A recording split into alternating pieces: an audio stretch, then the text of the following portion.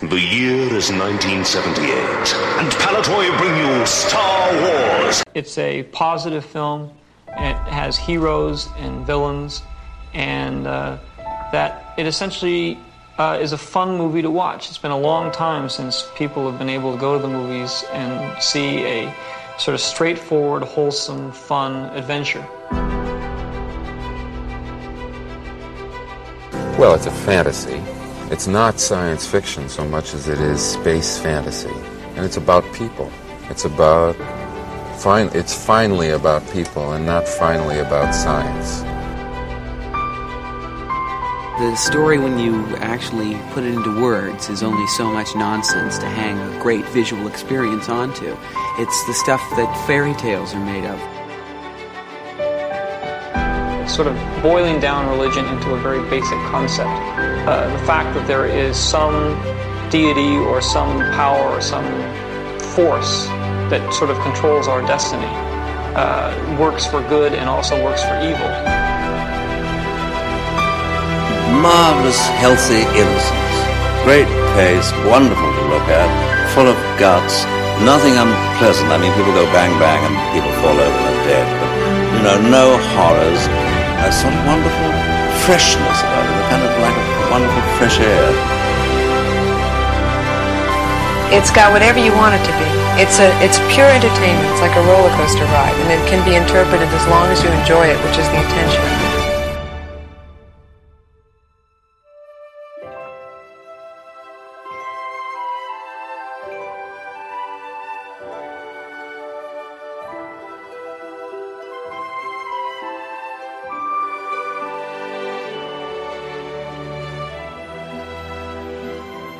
Hello there and welcome to episode 1 of Generation Skywalker's Guide to Palitoy. I'm Dan Burgess, and in this series of 3 Those Old Fossils specials, we'll be celebrating Palitoy and the Star Wars products they released in the UK between 1978 and 1985. As we walk through the years, we'll cover the changes made to products for the UK market by Palitoy, how Palitoy advertised and marketed Star Wars, and look at the Kenner branded products that Palitoy never released. Working our way through the products by year, we'll provide a unique view of the continuity of the period, consolidating the available information and provide context for decisions made by Palitoy, as well as an insight into what was happening behind the scenes as the years progressed. In this episode, we'll be covering the period from 1978 to 1979, as well as what was happening at Palitoy in 1977 in the lead up to the UK release of Star Wars. In the next episode, we'll be looking at 1980 to 82, and finally in episode 3, we'll look at 83 to 85. And joining me on this journey, I have 3 fine gentlemen, well versed in the ways of Palitoy. Firstly, regular Generation Skywalker host Peter Lee. Good evening all, how you doing? How you doing, Pete? What was the last Palitoy item you purchased?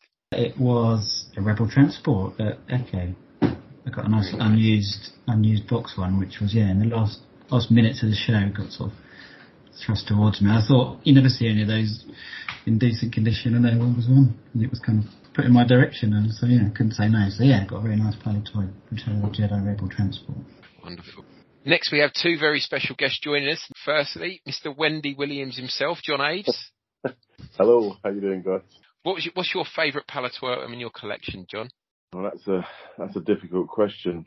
I think I change my mind every so often, to be honest. It's probably my 12-back Luke. I mean, to me, it's just probably the most iconic thing in the line, in my opinion. That's what it's all about, really. Original trilogy is all about Luke and his journey, and it's probably that. Very nice. And next we have the man behind Fathers From, the proprietor of all the cool stuff, all the way down in Fording Bridge. It's Dave Tree. Hey! Hello, everyone. Hello, Dave. If money was no object, which Palitoy item would you like to own, production or otherwise? Oh, now that's a really cool question. If money was no object, so does it have to be Star Wars, or could it be anything? It's a Star Wars. Of course it does. All right. Bloody action. Oh, we're not going to limit it just to Star Wars, are we? God, blimey. I mean, they did so much other cool stuff. All right, so what would I go for? I think, and this sounds really, really silly, but it's more of a personal one. It'd be a 2-1B on a nice Empire card because that's the first figure. It wasn't my first figure that I got, but it was the first figure I remember getting. And it's one of those things that is on the bucket list of like, wouldn't it be nice to get an example of at some point? So it's not necessarily something really groundbreaking or mind blowing or like, you know, oh, you can get hold of this. It's actually something more sort of like personal. Yeah. More than anything else. And I was on a holiday in Swansea and we were caravanning and we'd seen Empire Strikes Back and we went to the toy shop and they only had 2-1B and IG-88. So I got 2-1B and then a couple of days later in another toy shop got Boba Fett, which I was really chuffed at. Because I had a few figures already, but like that was my first earliest memory of getting the actual toys in a toy shop. So yeah, that'd be pretty cool. Amazing. It's great to have that connection. It's something I sadly don't have with the earlier stuff because I'm pretty much too young. My era was more Jedi. John being 21, it is difficult, but like, you know, it's great that you are the next generation of collectors. So when you hit 30, which is a fair while away. Oh, you're very kind. In my little groups, I tend to be on the younger side, and I wish I wasn't. I wish I was around in that time. I wish I saw Star Wars in the cinema and The Empire Strikes Back, and I didn't, you know. But John, when you're 80 and they're all like kicking the bucket, you'll be able to clean up on their collection. Yeah. Oh my God, you'll be like, you know, the Donald Trump of like Star Wars. Well, you'll be like he who is last has all the toys. If anything, start working on like getting everybody to write it in their wills now. So like, you know, you just automatically inherit all this stuff. Yeah. And also throughout the show, Craig Spivey will be dropping some knowledge that I've recorded with him separately, so you'll hear his soothing tones from time to time. Nice. So boys, to get us warmed up for this, I've got a couple of questions for you each to answer. So first of all, it's open to everyone. What does Palitoy mean to you, both as a collector today and back when you were a child? All right, so Palitoy for me, and going back to the previous question of like if money was no object, Palitoy for me is more than Star Wars. My first love was actually Action Man. Action Man from Palitoy. A brilliant toy. As we'll go on to cover within like this episode, is Action Man is testament to Palitoy's ability to take a product, adapt it, and in some cases make improvements relevant to the market it's supposed to be in. And for me, a lot of people always go on about that Palitoy logo, which is so prevalent in the early days of like Star Wars up until like the sort of like midway through like Empire. But it really, if there was to be a toy company that defined my childhood, it really genuinely was Palitoy, because Action Man, then Star Wars, then Action Force, and I was into other things like Transformers as well, and a little bit of Mask towards the end. But like really, if you looked at the heavy hitters, you know, what I was into for the greatest amount of time, it was the brands that were managed by like Palitoy. And there were other things that I also had that were Palitoy created that weren't necessarily part of those three brands, like Pocketeers and things like that. So it's for me, it's such a real incredible connection to my childhood.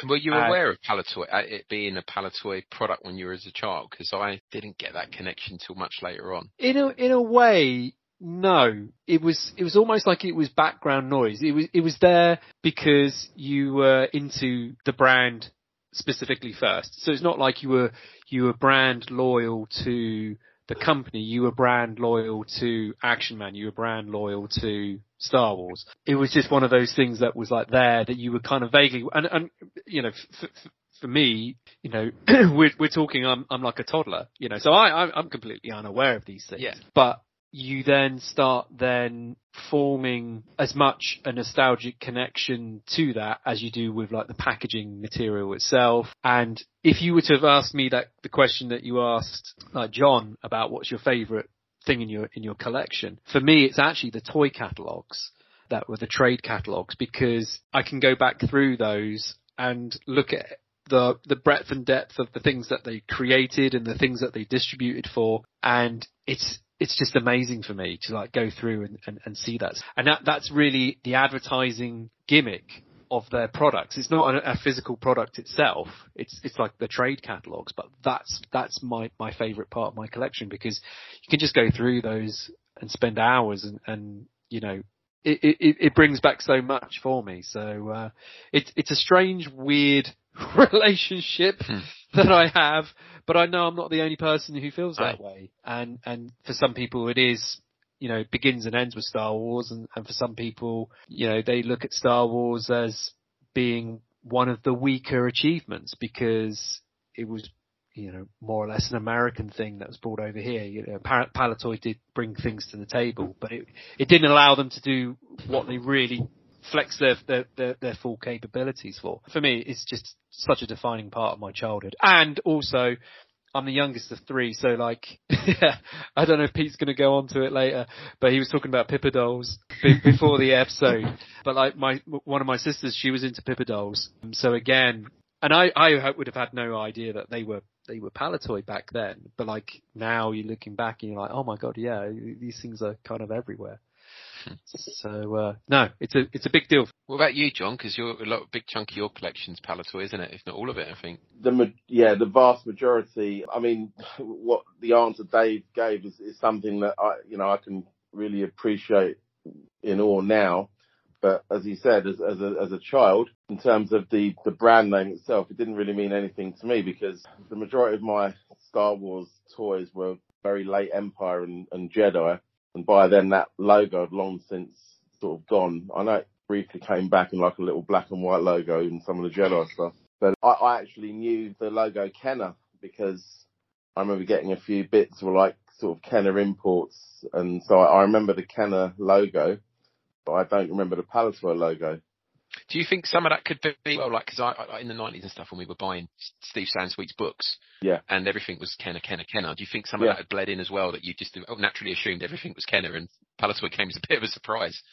Yeah, in some ways, yeah. What got me into collecting again, in 95, when for the last time, they released Star Wars on VHS, and it was digitally remastered, and there was like that interview of Lucas at the beginning of each tape.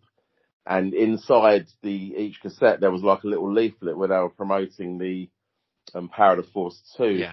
And I was blown away, because the vehicles were sort of the same molds, they were just more detailed. And they'd actually used some of the original figures in the pictures, which that was just, I'll never forget that. I've still got those little leaflets. And then you saw the new figures, and I mean, I thought they looked terrible. I wasn't interested in them, but I was interested in the vehicles because they were of the same mould. You got that, and then, as you say, I mean, the Tomarts was probably the book that blew me away, because I'd never seen a figure on a Star Wars card before. I'd just never seen it, and I saw it in the Tomarts, and that just absolutely blew me away to see that for the first time. But as you say, it was all Kenner, and I didn't get into collecting Palitoy until pretty late, really, which was like 2008, 2009. That was when I really started going down that route. And for obvious reasons, I wish I'd started a bit earlier, but, you know, can't really complain on what I've managed to pick up over the years. So, yeah, I mean, Palitoy means a lot to me now, but it didn't as a kid, basically. I think also as a kid, there was such a rush for product that you had, even just in the sort of the toy section and Palitoy related, you had Palitoy, Kenner, Dennis Fisher, Meccano, all kind of coming at us, and then that's just the toy area, and you think all the other brands that were getting involved. So it was just a wash of product, wasn't there? And when you are a kid, you don't really look at the branding as much. You just sort of grab the toys and you go with it. So it was there, and it was as a background to our childhood, and I think Dave touched on it. It's sort of subliminally there as we sort of growing up, and yeah, it becomes more and more important as an adult as you learn more and read more, and sort of you appreciate it far more now from a collector's point of view. Yeah, because it is so iconic and it's so good. That logo is so strong, like the colours and that. The Genius logo, absolute genius. That logo was, you know, amazing. Pete, you've got quite a bit of Palitoy in your collection. How deep does that run? It does go, yeah. I've got all the Star Wars play sets. I'm only missing the TIE Fighter from the Star Wars run. Empire, I'm missing a few bits, but yeah, I think I need a Snowspeeder, but got a lot of the box stuff and just 4 carded figures, but I think, yeah, it'd be nice to get more carded figures, but as and when they come up, they're getting harder and harder to get. I think now I'm sort of almost saving to pick up Palitoy stuff. I think it's less is more at the moment, and I think you just sort of hold back and you wait for the real quality items, and cause they mean so much more, and as space becomes a premium, your sort of certain items mean far more rather than the quantity. You're looking sort of quality of it. I mean, I've come in later. I mean, I was picking up carded figures probably 10, 15 years ago when I started collecting carded figures, and I just got whatever I could get my hands on. So I've got a lot of Ken is probably most represented in my carded collection, but I've spent the last 3 years not going mad. You know, every now and then I'll sell the Kenner equivalent when a Palitoy one comes up, so I've got that as almost collateral to help take the sting out of it. But I've had quite a good bit of fun with some of the Jedi cards recently, so I've got a nice 65 back run going, picked up a couple of 30 backs, some 45 backs, is it 45, 41 backs, isn't it? And 41, 45, yeah. Yeah, so it's nice doing that just to keep the interest going and backfilling it. So yeah, it's been a bit of a voyage of discovery for me. Has anyone got anything in particular they're looking to cover in this series? All of it. Good answer. Yeah, that's a good answer. Well, I think what's really good is where you mentioned earlier that there's going to be bits cut in with Craig, because a lot of people, for them, when it comes to like Palitoy Star Wars, it is only to do with the action figures, and they did produce other product that is still arguably Palitoy Star Wars, but they're like slightly different brands. So like you've got like the board games, you've got Play-Doh, you've got some of the creative material like dip dots and things like that. Yes, yeah. So and again, they're naff toys, but they are 100%.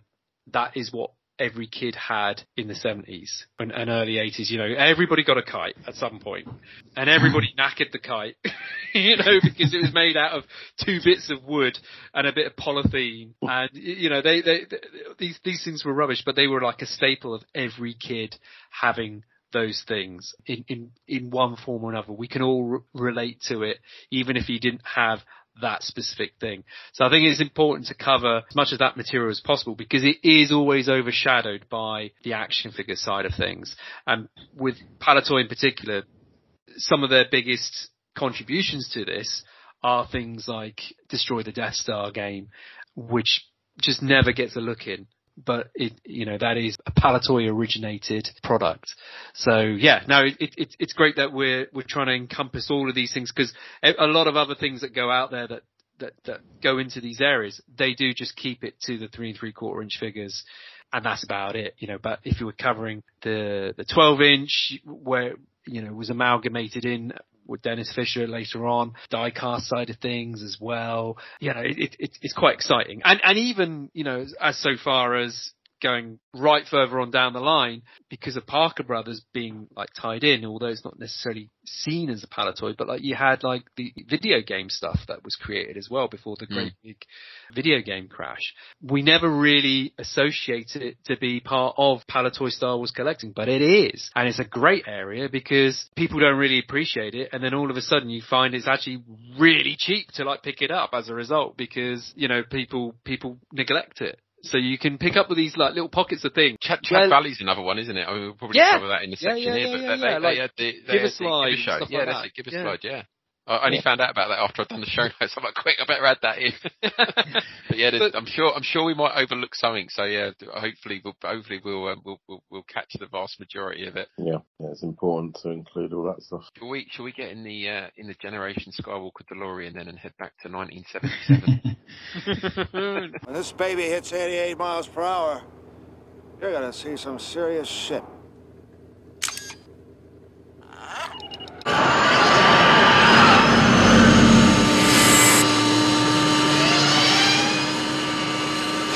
What's this?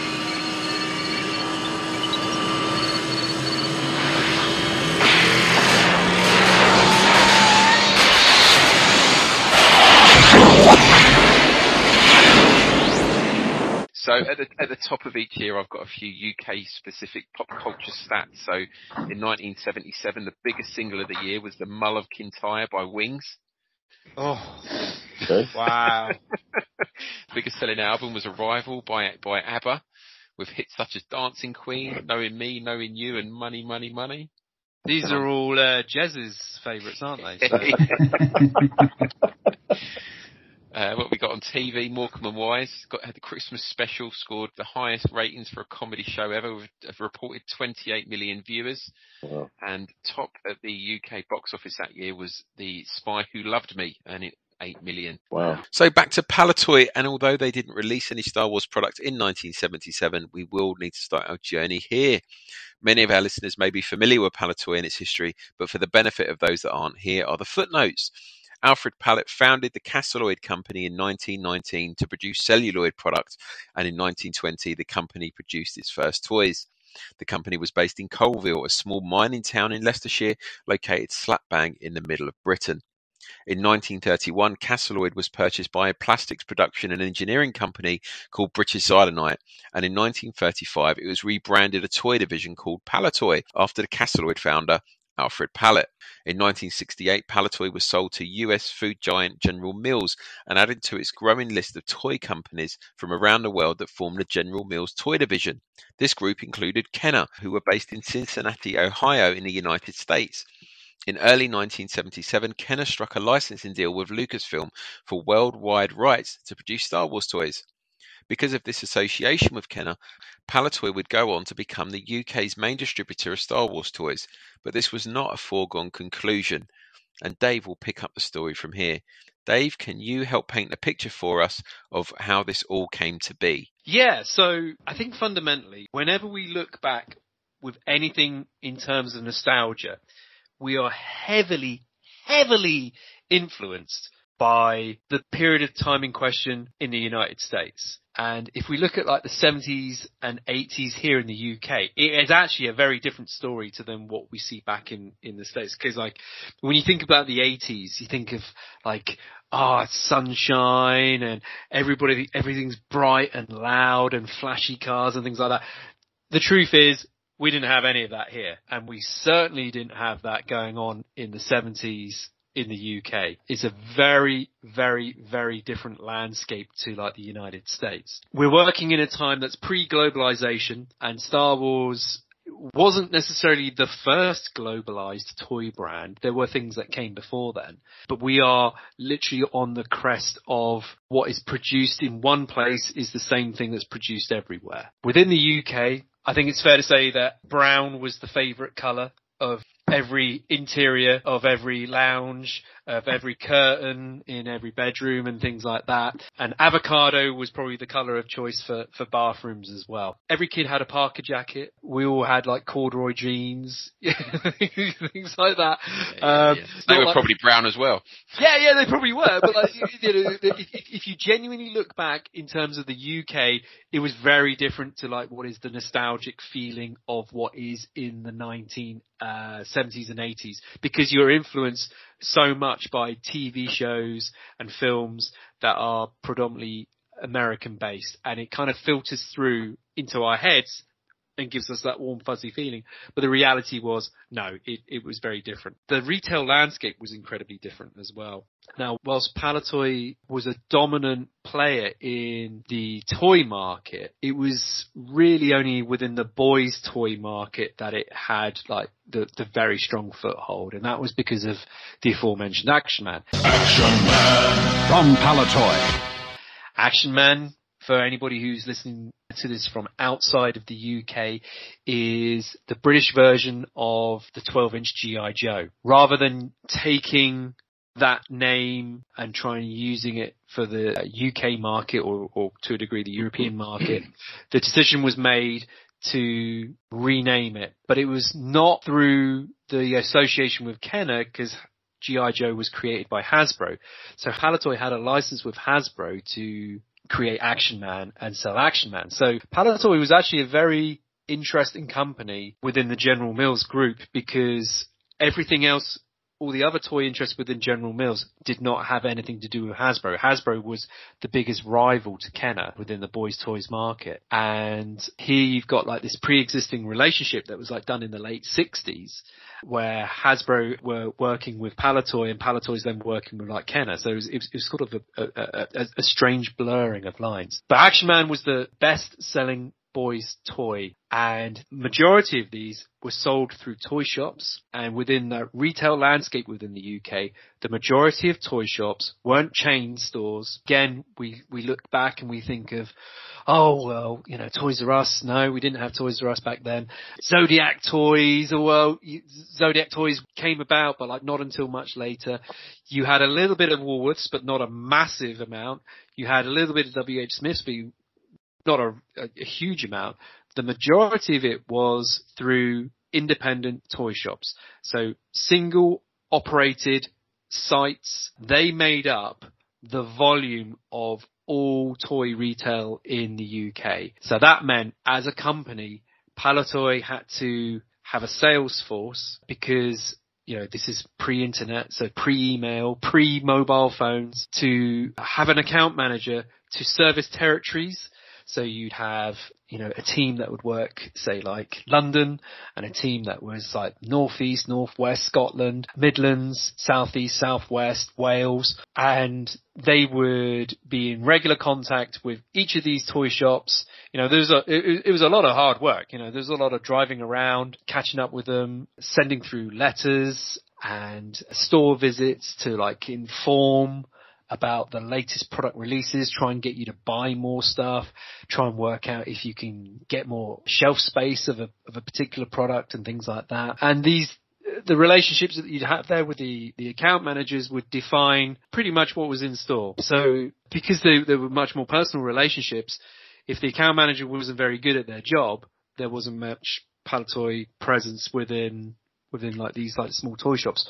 But again, thinking about back to when they were, if you've ever visited all the cool stuff, it is an absolute chaotic like toy shop, and that's what they were all like. You know, there was boxes everywhere, there was like crammed floor to ceiling full of stuff everywhere.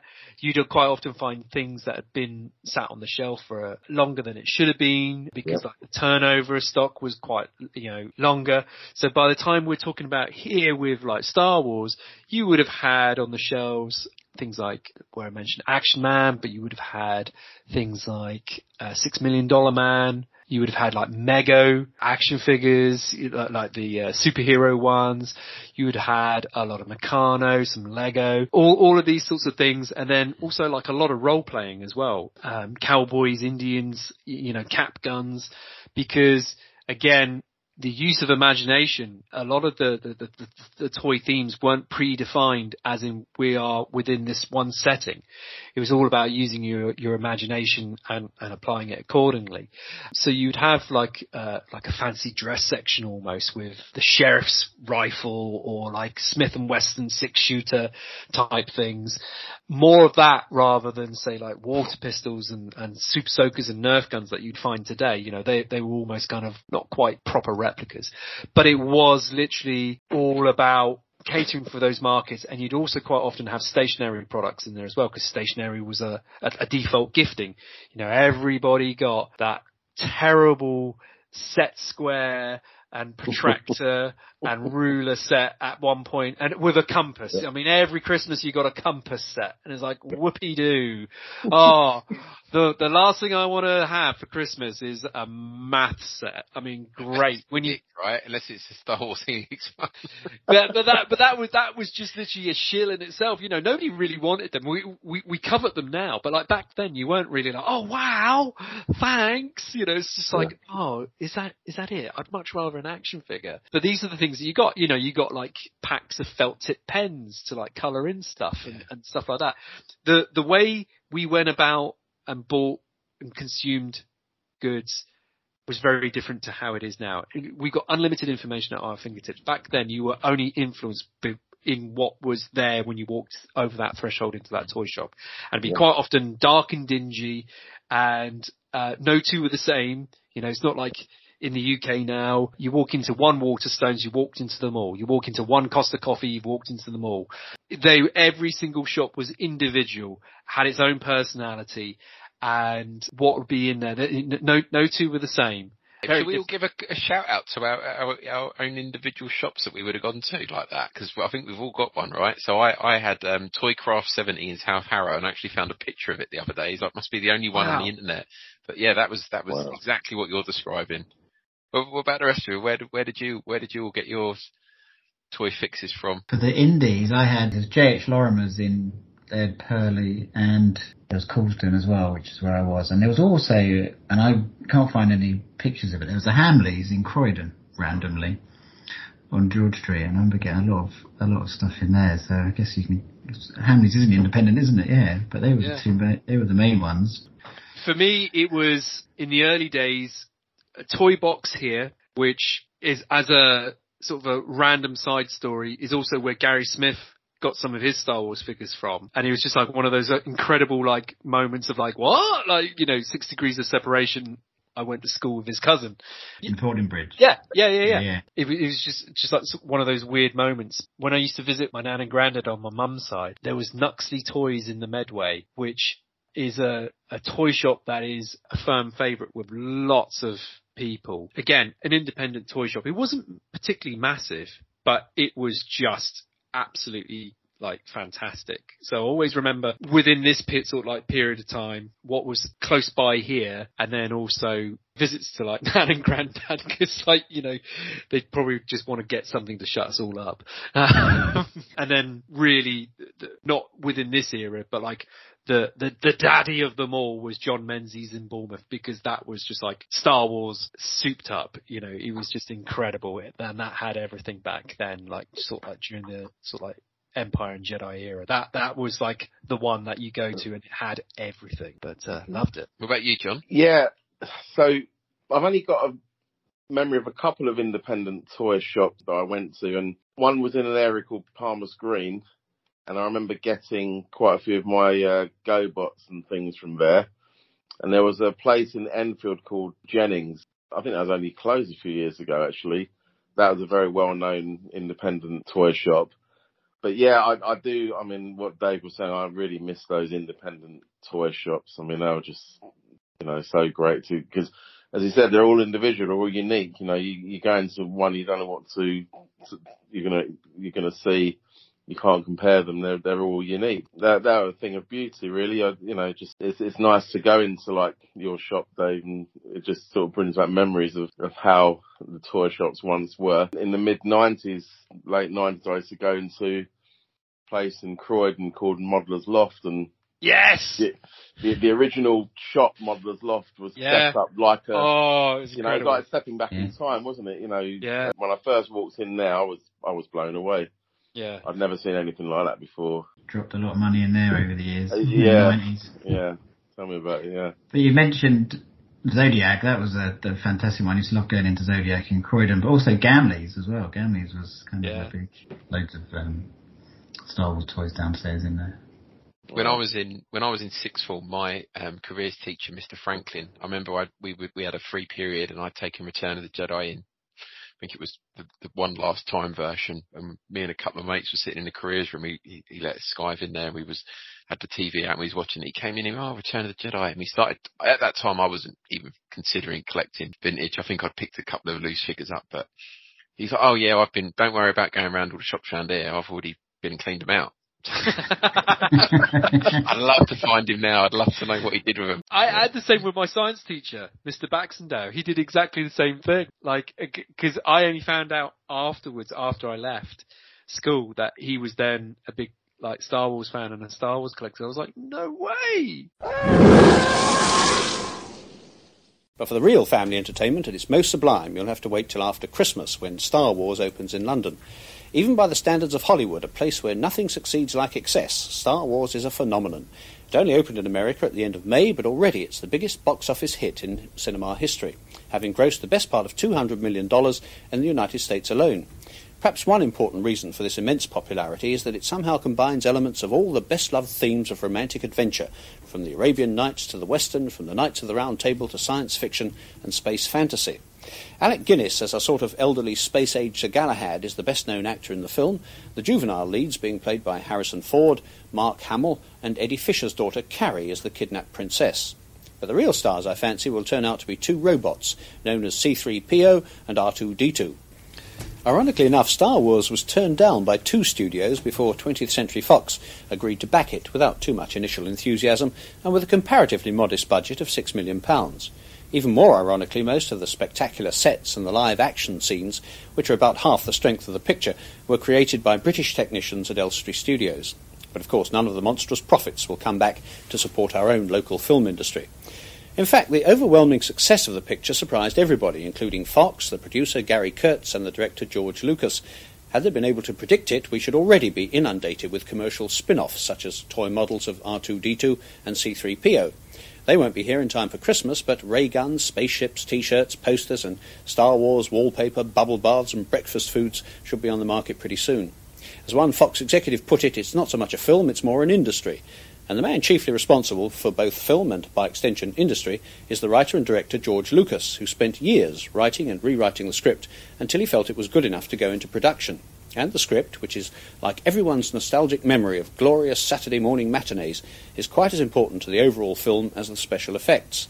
George Lucas is best known, or was until now, for American Graffiti, but I suppose the initial seed of Star Wars was sown in his first picture, a science fiction story called THX 1138, made when he was a 27-year-old graduate of film school. It's really quite irritating to think that even while he was making that picture, George Lucas was already mulling over ideas for Star Wars. And now 5 years, and only 2 films later, at the age of 32, he's so rich he need never work again. Oh, well, it's no good being jealous. He's a good director and deserves his success. Damn him. Star Wars came about, and again, we were lagging behind the United States in terms of not both just the film release, but also like the toys. And whilst Kenner was the genuine creators of the Star Wars toys, Kenner was part of General Mills, and General Mills had a conglomerate of like toy interests globally, with the idea of like allowing people to take other people's toy lines and distribute them in those in their own respective like territories and countries. So this is where, as I mentioned earlier, about like, you know, we're at the crest of like globalization. And within the UK, General Mills actually had more than one toy company at the time. They had Dennis Fisher as well. Dennis Fisher is best known as the Spirograph, and it's named after the inventor of the Spirograph, which is a cruel toy. Again, where we're talking about protractors and set squares, compasses, this is another one of those toys where it's kind of like an element of like technical drawing and science being brought into it. But there was a knack to doing it, and you could like make these amazing patterns and things like that if you could be patient enough and had enough flexibility in your wrist to be able to like keep the cogs going to like create these spirals and stuff like that. But Dennis Fisher had a huge hit with $6 Million Man, and that really propelled things forward. And when Star Wars was coming along, I think it was felt that Dennis Fisher was expecting to be able to get hold of the distribution rights for like Star Wars, because Palitoy had Action Man. Action Man from Palitoy. So why would they need something going up against their own product? Whereas $6 Million Man's coming to an end, we need something to replace that. Star Wars will fit in quite nicely. But for one reason or another, it was felt that Dennis Fisher should get some of the products, but not the lion's share. And Palitoy end up with like the distribution of the 3 3/4 inch action figures. Now, bear in mind at this point in time, things are unproven. People don't know how big this thing's going to be. And you're getting reports and things like that coming over from the States, and, you know, Star Wars mania is like kicking in, but nobody really knows what effect this is going to have on any of these companies. Now, Dennis Fisher and Palitoy had an alliance, but for all intensive purposes, they were their own separate companies. They were owned by the same company, but like they were their own separate entities and things like that. So when it came to the launch of Star Wars, because we were lagging behind in the United States, and because the States had also were lagging behind in terms of getting that product out. By the time they got the product to market, all hell had broken loose because we had things like the early bird package out in the States, and the film had been out for quite some time, so like the anticipation to get hold of these toys was like fever pitch. Demand was so great that not everything was available to the UK market. And because you were going to all of these independent retailers rather than one point of contact who's a buyer for a chain of toy stores, you've got to brief all of your sales guys. You've got to get those sales guys going into every single one of these retailers and say, look, this is the next big thing, guys. We need you to, make some space in your shop because this is going to be huge. Now, as a toy retailer myself, I can tell you every single toy company tells you it's the next big thing. Cool. Right? You start to completely filter all of this stuff out after a while and you're like, okay, sure, fine, whatever. Yeah. And some of the defining points of this are always, what's it going to cost? Yep. Yeah. What's my initial outlay? What's the minimum order quantity? How much, space is it going to be? When are we going to get it? Is there any support? Is there any promotional material? Is there any freebies or point of sale and stuff like that? And so each of these salespeople had to market this again and again and again, something that's unproven to all of these toy retailers, to like try and say, look, this thing is on the horizon. It's going to be fantastic for you. We are both gonna like do really well out of this, but I need you to like trust in me. And really, because you're dealing with small independents where cash flow is key to their survival, they don't have huge reserves of cash to invest in vast amounts of stock or economies of scale. Certain compromises had to be made to scale it back and make it palatable for the retailers to initially get on board with things before this thing could prove itself. We always, again, we look back and go, well, like, oh, it was so huge. But like, before then, you're really asking people to take a punt on something that you are asking them to take a punt on something almost every few months, So why is this one any different? Is it firm sale in the toy industry as well, Dave? Or is it sale or return or? Well, the majority of it is once it's purchased, you own it, and that is certainly the case today. Back then, a lot of it was firm sale, but you'd get credits for orders, so you would almost accrue depending on how much you'd spent during the year. So, for argument's sake, you'd spend £10,000 on Star Wars toys, you would probably get like a rebate back, a percentage of anything between 5 and 10% back. And that rebate could be then writing off stock that wasn't selling. So it's not necessarily like free stock, but it'd be allow you to like kind of like discount, yeah. So you can clear it, and only on those products that have been bought through that toy wholesaler. Didn't they also offer a discount on other lines like Action Man if people bought Star Wars and stuff like that as well? Yeah. So you'd have like offsets going on. So like, buy 2 of these, you get 1 of these free. And again, it was kind of like, we'll piggyback off the success of something that we know that you buy to then get you to then, buy into this. And again, some of that was like national campaigns that were set out by Palitoy themselves. And some of it would have been at the discretion of like the account manager, just trying to get their numbers up, because they're all on targets, and they all had like degree of autonomy to be able to like work out their own deals. Again, because it's all relationship building. I bought this off you. It's a turkey. What are you going to do about it? Oh, look, I'll tell you what.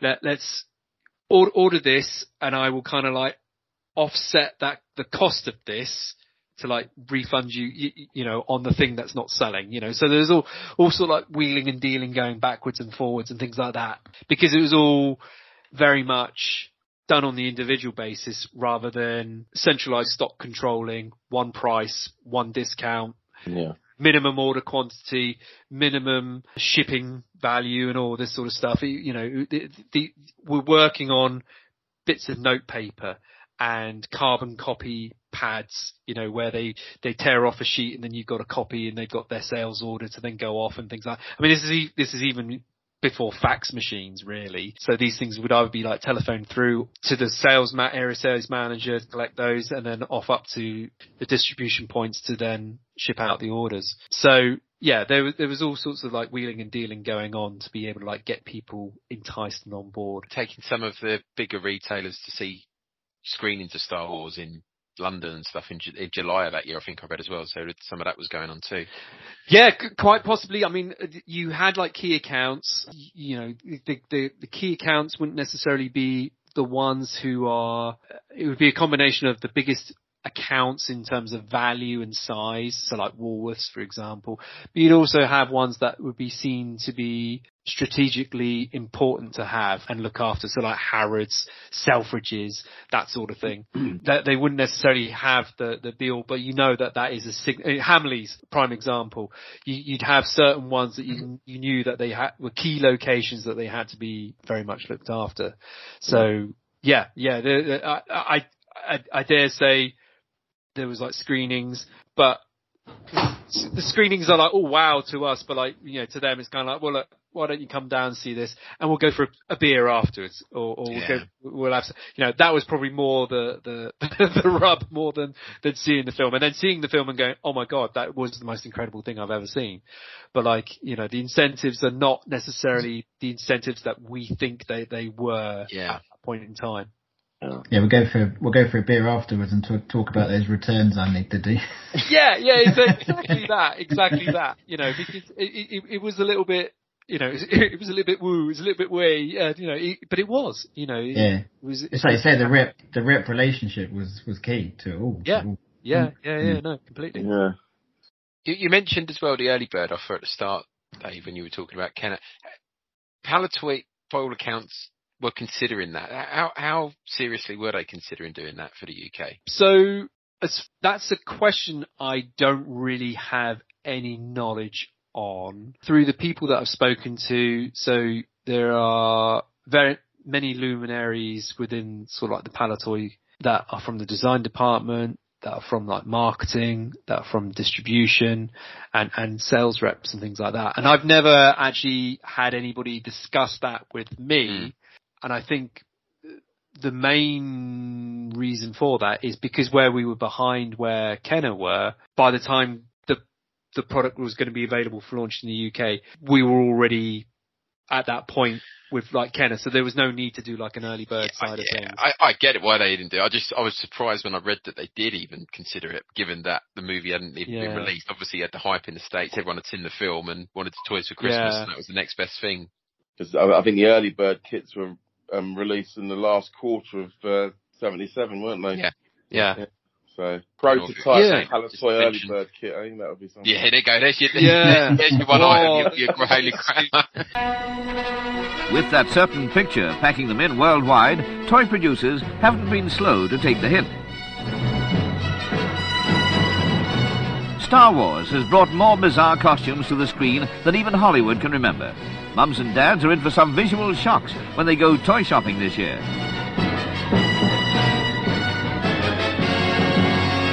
For the first time in cinema history, set and costumes from a screen spectacular have become museum pieces even before the first showing. At London Science Museum, youngsters of every age are drawn to this cavalcade of way-out stars. This has been the biggest build-up of any motion picture. Characters like C-3PO and R2-D2 promise to become as familiar as Snow White and Mickey Mouse. In true Hollywood tradition, they bid to become the screen's first lovable robots. British actors include Alec Guinness as Ben Kenobi and Peter Cushing. Mark Hamill plays Luke Skywalker in the £6 million epic. The attendance at Star Wars has been almost astronomical. Queues are still forming.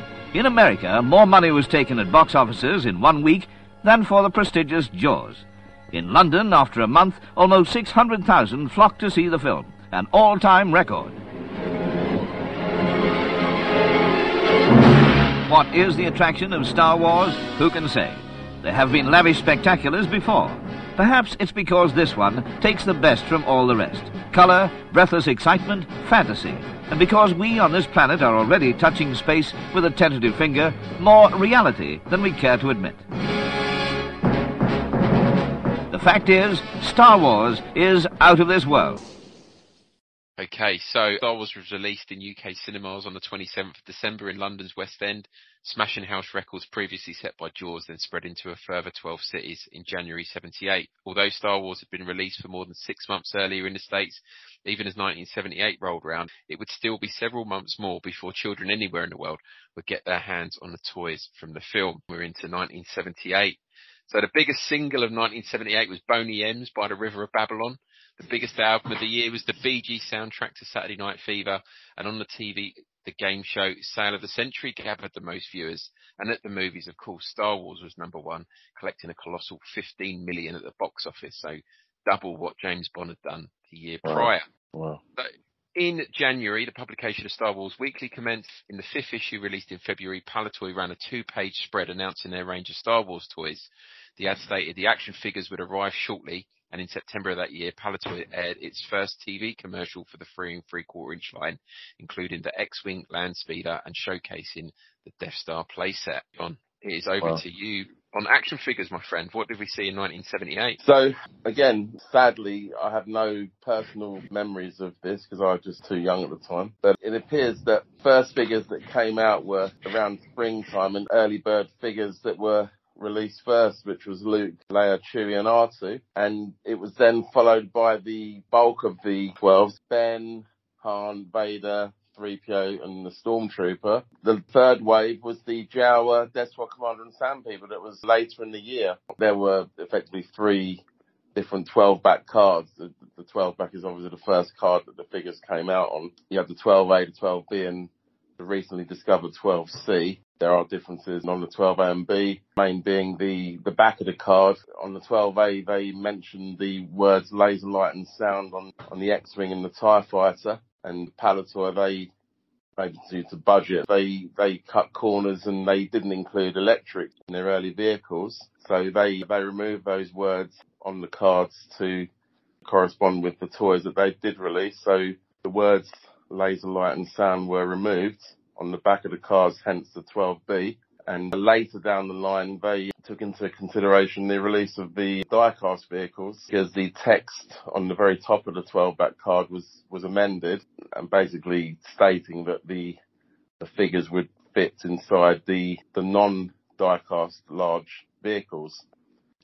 That's the sort of thing you'd expect today, isn't it? Like, he's like, what sort of numpty would think that figure was going to fit in that little tiny I know, Millennium Falcon? Totally.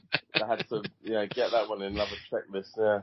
You get an A4 leaflet today telling you that was Yeah. A set of instructions. It's interesting because, I mean, the Han Solo, which appeared to be released in the middle wave, wave 2, it's only ever been found on the A card, and I don't know.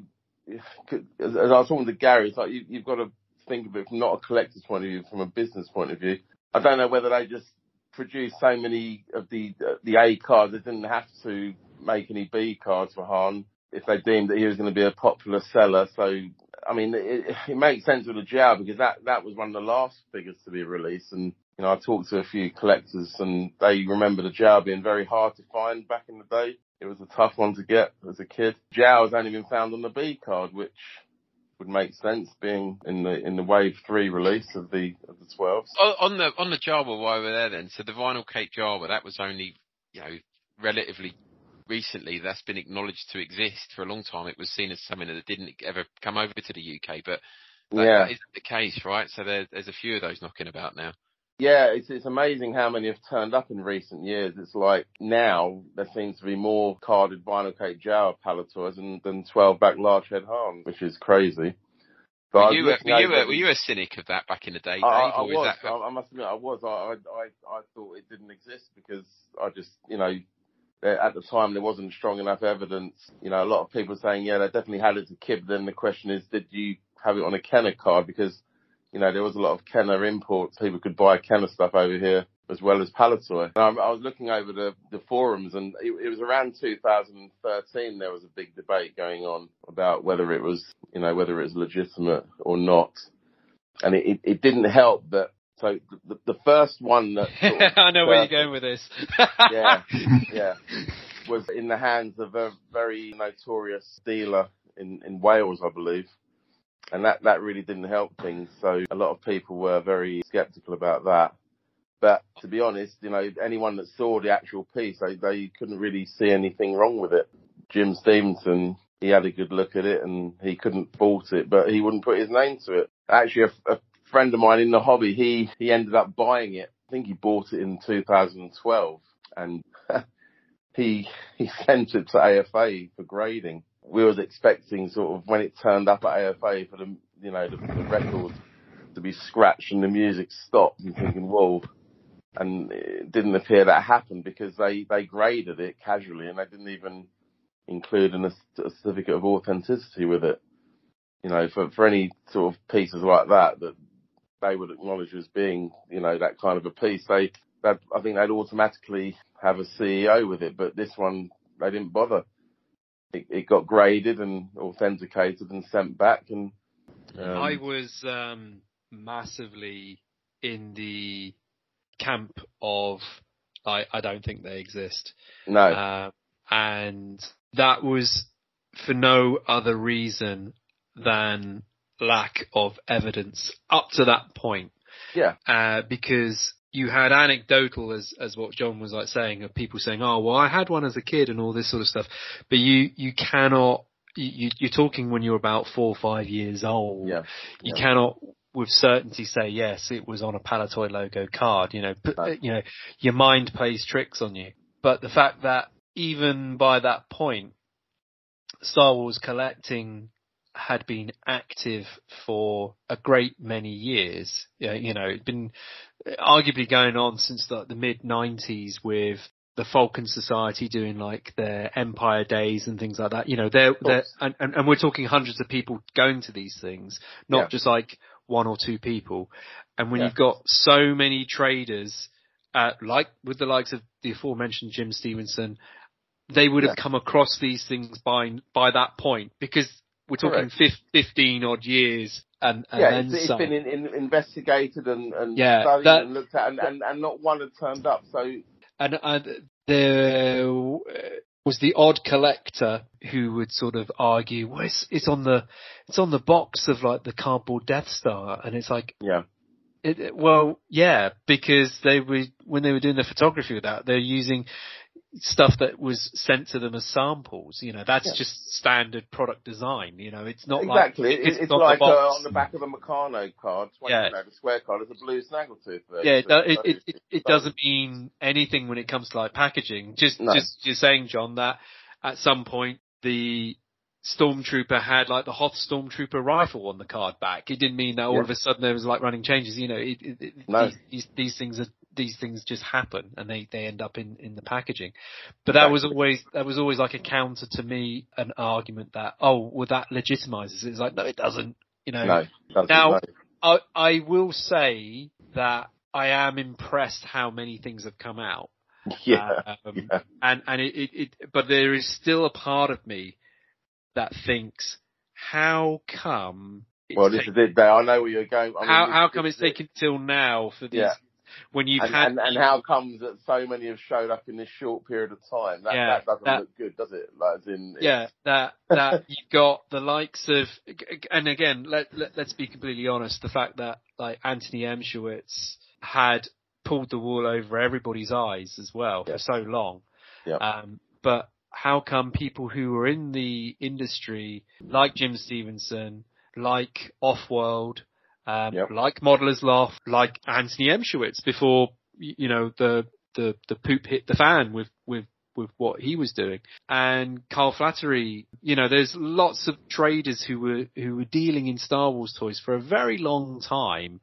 And it's not like any of them ever said, I've had a few of those, here, there, or whatever. Controversial, Dave.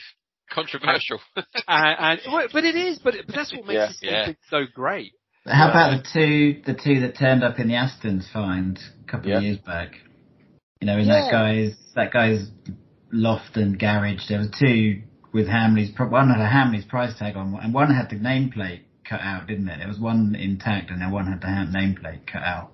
Oh, sure. I mean, the more that comes about, and then the provenance behind it lends more credence to it. Well, that's actually when I saw that with the nameplate cut out, that actually was a real positive to it existing, because that says or suggests that somebody back in the day cut out the nameplate for a promotion or an offer. Lends more credence to it. Yeah, and what else would with that find as well? It was just, I think that was. But it is also staggering that nothing else has ever come up to that point when you had people who were like buying collections left, right, and centre before we were ever, even thinking about this or like the internet or something like that. There must have been so few of them, because like we said on Reddit, they only came out on that B card. They missed the A. Maybe there's just very, very, very few of them. Yeah. I mean, there wasn't, much time between the changes, Has any others, because they had a Hamley's price tag, has any others had price tags on? Any of the other known examples? Don't know. Because Hamley's would have been a prime, like you mentioned, David, earlier, that would have been a prime account to get stock to, wouldn't it? So whether they kind of got shipped immediately and there was only a kind of 100 sent out before they changed it, who knows what the numbers were, but... Yeah. So in terms of those sort of grail figures then, so when people start talking about DT lightsabers, there haven't been any Palitoy 12-backs with DTs on. That's not a thing, is it? No, I don't believe so. I've never heard of anything like that. Again, the double telescopings are so early on, and out of the three, I think the Luke is by far the most common. The other two are extremely scarce. So there's so little of those, and it was probably such a small window. I've not ever heard of anything Palitoy did with the double telescopings. Would have been nice, but. And you mentioned at the start, John, about how kind of you talking about the Luke and how iconic that is, and your favourite piece in your collection. In terms, I don't want to go into specific prices because we'll end up dating the podcast. But in terms of price equivalence, if you were to buy a set of Kenner 12-backs and a set of Palitoy 12-backs, how much price difference are you talking about, do you think?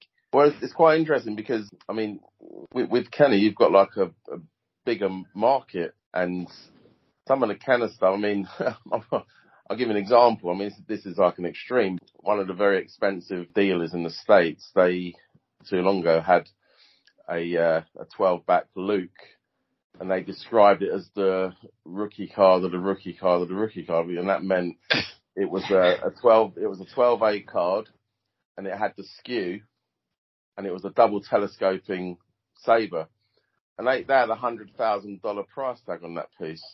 Wow. I don't know if it's sold. Kenner is sometimes Kenner can sell for more than Palitoy, especially if it's got that magical high AFA grade on it. I mean, there are people out there that would pay a fortune for some of that stuff, especially the skew figures, which is basically on the, where the figure sits, and just behind, I think it's at the foot of the figure, there's like a skew number, and those are the very first carded Kenner 12-backs that were released. So really, that there's not much in it these days, I don't think. For top you think end. That's specific for 12-backs, though, right? So I mean, to give you some sort of idea, I sold in 2013. I sold a set of first 20 figures, but I kept back Luke. So on Kenner or on Palitoy? No, this was on Palitoy. In fact, I did actually sell a set of Kenner in 2002. I sold a set of the first 21 for, I think it was £9,000. And in 2013, I sold 18, well, it's actually 19 because I had the large head Han as well. And I sold the set for, I think it was £28,000. Wow. And that was in 2013. I think today, if you had a mint set of Palitoy 12-backs, just a 12-back, I mean, you could be talking north of 30, possibly 40,000, maybe even more if they're all graded, top end graded. Yeah, it's not going to happen to me any time. I think I've got one. I've got Vader on a 12, and that's well, that's there me. you go. Yeah. Yeah. It's a good one to have, so don't knock it. Yeah. No. Our most iconic villain in cinematic history. Yeah. It's a good one to have. Anything else on action figures then? It just would be interesting to know exactly when the vinyl cape Jawa stopped and the cloth cape started, and the same with the large head Han. I mean, we know it was towards the end of the 12-back line they changed. I think it'd be interesting as we go through these shows, these kind of mysteries, because that's a mystery. We can always have a list of questions or unanswered questions that we could put out there to get some clarity on. But I think some of this stuff's just going to end up, we'll never know. I don't think. No, we'll get to the 12-backs on 30-back cards as well. With 12-back characters and 30. That's another. Yeah. The year is 1978, and Palitoy bring you Star Wars. Here on Death Star, Ben Kenobi combats the awesome power of Darth Vader, while Han and Leia battle for their lives in the trash compactor. Luke evades the stormtroopers with R2, D2, and C-3PO. But can he escape in the X-Wing fighter? Only you will know. Only you can create your own Star Wars. Death Star, vehicles, figures, all sold separately. May the Force be with you. All right, then, Dave, do you want to make a start on the vehicles and playsets then? All right, so where we were setting up the picture of the difference in the retail landscape, some of the biggest differences with the Palitoy release of Star Wars products in the UK came with like the vehicles and playsets, and are more symptomatic of those reasons that we're saying, that you were dealing with all like these independent toy retailers and you needed to get like cost price down to make it appealing to them and interesting. There's a couple of different ways you could do it. Some of it is alternatives used in the build, some of it is cost reduction, some of it is stripping out electronics, and in some cases don't offer the product at all. So we didn't get like the same lineup that Kenner had available at that point in time. We had a reduced sort of debut showing of the Land Speeder, the X-Wing fighter, and the TIE fighter for that very first year. With respect to the Land Speeder and the X-Wing, changes were made to strip out and reduce the cost of those. So first of all, if we look at the X-Wing, the Kenner X-Wing has electronic light and sound and a molded engine block at the back. The Palitoy version doesn't have those, and the engine block at the back is a sticker, and that was to reduce down that price point. For the Land Speeder, it didn't have the pop-open hood, and like the silver bumpers or fenders were like a sticker rather than like a molded piece that goes around it. And in both of those cases, they had unique packaging as well. So they're quite popular with collectors because it features different photography. Photography was done by Neville Chadwick Associates, I believe, who would do a lot of like the toy photography side of things. Do you know why they didn't do it with a TIE fighter? No. Honestly, have no idea. All I can think of is that perhaps that was because that product was more or less just shipped in. Yeah. So that was freighted over and slapped a sticker on it to then say, distributed in the UK by Palitoy, and then just went out on the shelves. I don't know why the decision was made to like not alter the TIE fighter when you'd already altered the X-Wing. Yeah. But it may be down to the availability of the product that Kenner was prepared to shift units over. It's one of those things that you get like conflicting information. So you probably got to go on what was really the business case for it. We sometimes apply these things from the point of view of like a collector's mentality, and that's never exactly. Never the case when it comes to actually like toy retail. Even today, like toy companies don't think about the collector; they're just thinking about what's best for them. I'd imagine the X-Wing would have outsold the TIE Fighter 2-1 at least.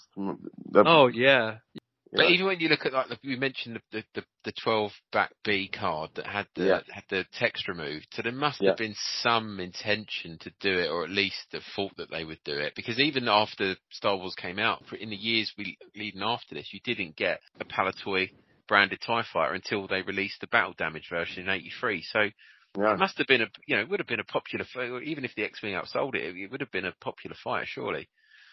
It was also scarce, wasn't it? It was scarce. I don't remember seeing many of them as a kid. Yeah, I think it was. And again, that may be, down to that distribution agreement that was like made or struck up, because we had that there, but then there wasn't then available manufacturing slots available or tooling available. And then it was like, well, if you want more of these, you're going to have to make your own tools for them to like manufacture your own. And it might be like, I don't know if we can afford that, because up to this point, everything is all about reducing the cost of things. It was a not so much a soft introduction of like the vehicles and playsets for 78. It was more really to like get it to a point that was appealing to like the retailers, because again, big differences between the retail landscape in the UK versus the retail landscape in the US. Even though they had lots of single independent toy shops there, you had an awful lot more chain stores and home shopping catalogs and things like that. So they were able to like take a bigger chunk of real estate and invest more. But like here, when you're talking to like, mom and pop types sort of setup stores and things like that, until this thing had proved itself, it was, difficult to get like the buy-in on that. Of course, we know once it did take off, all hell breaks loose, and we'll take anything we can get our hands on, which is partly where you started getting Kenner carded and branded stuff over here to like meet that demand. We're like sourcing it through other like avenues, but it was a reduced, cost down, engineered product offering initially. Now, one of the things that is also mentioned previously in the TV advert was the cardboard Death Star, which is arguably an iconic piece for Star Wars Palitoy. I'm not sure exactly when that was offered, but it wasn't offered at the very start, but it was certainly on the table to be offered come the 79 like toy catalogue, but it was used in toy advertising in 1978. And I've got here certainly the iconic one. There was a television campaign that was around about May time, but they were still airing that Death Star advert up until round about September of 78. So the Death Star playset is a flat-packed cardboard dome that simulates one half of the Death Star. Now, again, this is a good example where Palitoy used their skills and design and adaptability to reduce down the cost of the X-Wing and the Land Speeder. The Death Star playset as a Kenner toy is a big old thing, and I think it would have been too expensive, certainly in that initial lineup. I've also heard stories of that product wasn't available to Palitoy, so it came to Palitoy to design their own. So thank God it did. Yeah, and this thing is die cut and you self-assemble it. So number one, it's flat pack. That's a good thing because you can get more on a pallet, and then because the cost of distribution is lower, because you can get more on there. It's also self-assembly, so you don't have to pay someone to assemble it. Because if you think about it, your X-Wing is fully assembled. All you got to do is put the guns on. That's it. So someone's actually like physically assembled that. So, but like if you get the end user to assemble it, you don't have to pay that. So that brings down the cost even more. And then finally, where it's made out of cardboard, it's a cheaper product material than plastic, and the setup costs of like plastic injection molding for like the tooling and stuff like that. But also where it's been designed to like withstand the weight of a child, that was like one of the design briefs for it. If you knacker it, you got to buy another one. So there is a phrase in the design, in product design, called designed redundancy. And that is when it's got an intentional lifespan, so that you've either got to buy the next upgrade, like, so your mobile phone is a good example of that, or designed obsolescence is the phrase, sorry, or you break it and you got to replace it with a new one. So like creative art sets is a good example of that. Paint by numbers, you fluffed it up, you got to like get another one out. So that then was a cheap product to be able to get out. It was then made it into a big product, once you've assembled this thing, and was just such an incredible playset to like have. Getting a hold of one now is a challenge because again, it's cardboard, and there's lots of bits that can be easily ripped, torn, shredded, or like crushed, or just missing as years go by. But getting hold of a mint one is a bloody challenge, that's for sure. Yeah. Well, that's where you got too high standards there, John. You sometimes you got to compromise. It goes against me, I know. It really does. But that is why, Dave, I don't own one. I don't actually own a Death Star. Really? If I owned one, I'd want a mint one. It's difficult. I had my chance and I fluffed it, to be honest. So, I don't own a Death Star. I sold one to Stuart about it must be 6 or 7 years ago, and it was really nice. And the canopy was clear. People were, is it really not? It was legit. I was happy with the guy that I bought it from. He was just selling a bunch of stuff. That's impressive to find a clear canopy. So I recently I think Pete, you were there as well. We went to Stu's and he'd set it all up. He had it in a carrier bag for God knows how long, but he's finally set it all up. And I thought, I need one of these back in my life. So I've recently purchased one as well. And luckily it's all complete. The box is a bit knackered on it, but everything else is there, and it's the most fun to put together. It's brilliant. I've done an unboxing on YouTube on the Generation Skywalker channel. I saw that. That was great. That was really great. Yeah. So it is a fantastic piece, and it's funny when you look on all the videos on YouTube and people look, Kenner versus Palitoy Death Stars. There's a lot more Americans in the world than there are British, and they tend to say the Kenner one, but. Yeah, I can't see it myself. I really can't. No argument. I think deep down they know the truth. To be honest, they just won't admit it. Yeah, there's no question. There is none. It's not even close. It really isn't. It is an unbelievable design. It's right up there with the Coke bottle or whatever. It is just unbelievable. It's so sturdy as well. The way it all clips together, it is so sturdy for what it is. It's brilliant. And even like the drawings of all the individual stormtroopers in there. If you've only got a couple of stormtroopers like figures, you've got all that to play around it. You've got the trash compactor with a Dianoga in there. It's great. Everything. Yeah, it's great fun. Brilliant. Yeah, it screams that era, doesn't it? It's the most iconic piece, I think, to the entire run of one. A friend of mine, he actually owns the one that Jim had and sold. I do get to see a clean one, but he won't let it go, which is the right. I advise him not to. Is that a box one you're talking about? Just getting. Oh yeah. And so before that find of the sealed ones, the best you could hope for was to find one like my friend had, which was unrealistic. You probably wouldn't find one.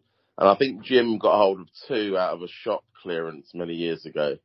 The one that he held back was the best of the 2, and that was the one that my friend bought from him. At the time, it was like an eye-watering sum of money, but today it's actually, they'd probably snap your hand off for that price. And it's a completely mint, unused one. I think the big bag is still sealed. The little bag, I think the tape popped, but it's just untouched, and the box is absolutely lovely. So, yeah. Excellent. There you go. I remember even in the 70s, it would be a treat to go to the toy shop to look at one. That was it's sort of Saturday treat. Who's in the picture on the cover? Isn't that one of the designer's children? Or Dave Barnacle's son. Is that right? Yes. Yeah. I've got a picture of them filming it as well. Oh wow! From the TV advert, which is quite neat. But yeah, so the Dave Barnacle's son is on the packaging. You had like a different kid, as part of like the TV side of things, which is, it was all about selling the sizzle, not the sausage. That you had like this whole amazing thing you could be part of, and if you could hassle your parents to go and buy one. But I know you haven't got, you won't remember it, John, because you're the same as me, a bit younger than Pete and Dave by the sounds of it. But Pete, Dave, did either of you have it as a child to play? Did you actually play with one of these as a kid? No, I never actually. I can't remember ever seeing it on the shelves, but I do remember seeing it in a store, and it's one of those things that, again, your brain plays tricks on you, because I remember going to Hamley's and seeing the Death Star and like going, oh my God, and telling all your mates at school and things like this. And they're like, yeah, whatever, Dave, shut up. But it's like, no, they had the Death Star. And like now I know that it was 2 cardboard Death Stars clipped together as, as a display thing in their department. But because you're looking at it from, a short height looking up in the air, where it's like hanging from the ceiling or whatever. Oh. To you, it's the Death Star, Yeah, I remember seeing that and like just being completely like, but not knowing it was a product or two products like clipped together. I always just remember seeing that and it just blew me away. I think it was my brother's year at school. We had Steve Kember, the footballer who used to play for Crystal Palace. His son was in my school, and I remember going to his house, and he had all of the play sets laid out in this room. It was nice. Pretty crazy. Wow. I think Gary said to me that Christmas morning he woke up and it was all set up for him, the Death Star. I think his dad put it together for him. Craig Spivey's told the same. Wow, I mean that's brilliant. What a morning to wake up to that, Just... Craig's got the photo of him with it, hasn't he? That's priceless. First of what the makers of Star Wars hope will be thousands of queues started forming at 7 a.m. outside London's Dominion Cinema. Brought out by a publicity campaign of unprecedented proportions, the audience knew what they were after. Well, we wanted to get in and see it on the only unreserved show, and it's booked through on the bookable shows right until March, and we couldn't afford to wait that long. And the prestige of being able to say you've seen Star Wars is something akin to royalty, really. The film, which has already outstripped the legendary Jaws as a money spinner in America, tells an outer space war story with strange monsters, robots and special effects all made in British studios. Shall we move on then to the life-size action figures then, Pete? Yes. Well, yeah, the first two, the Luke and Leia, which are the only two that were ever released on the Palitoy boxes, unfortunately. It would have been lovely to have all of them on there. So they got completely mixed up. So those two were the only two that got put through on Palitoy. The rest got Dennis Fisher and Meccano, which we'll get to. But these two, as far as I'm aware, I've never done sort of complete like for like, but I believe they are identical toys to the sort of the Kenner versions and indeed the Dennis Fisher versions. From what I could tell, these were released in 78 and the rest of the line in 79. So were these two brought forward, do you think, then for release before the rest of the line to get them out before Christmas? Yeah, I think they were sort of a hard push on retail, like going back to Craig's book again, sort of there's a Jeff Maisie, he talks to him about it and he says the 12-inch line was a real tough ask for the retail. They're seeing a lot of retailer resistance to them at the moment, which I guess on the back of the success of the $6 Million Man, you think they would be kind of up for a bit more, especially if they've seen the pull of Star Wars. You would have thought that may have been a line they would go for. So maybe they just thought, well, we'll take a gamble on probably the two most saleable ones, the Luke and the Leia, and see where we go. But yeah, I always thought that they came about after the amalgamation of like Dennis Fisher into the Palitoy company, and that is where they came about. But as you said, Dan, they are featured in the wholesale catalogue, and they're also mentioned in the internal Palitoy newsletter as well in January of 78, talking about the release of Star Wars product. And in there, they are mentioning that there'll be two 12-inch figures of Luke and Leia as part of their initial launch setup.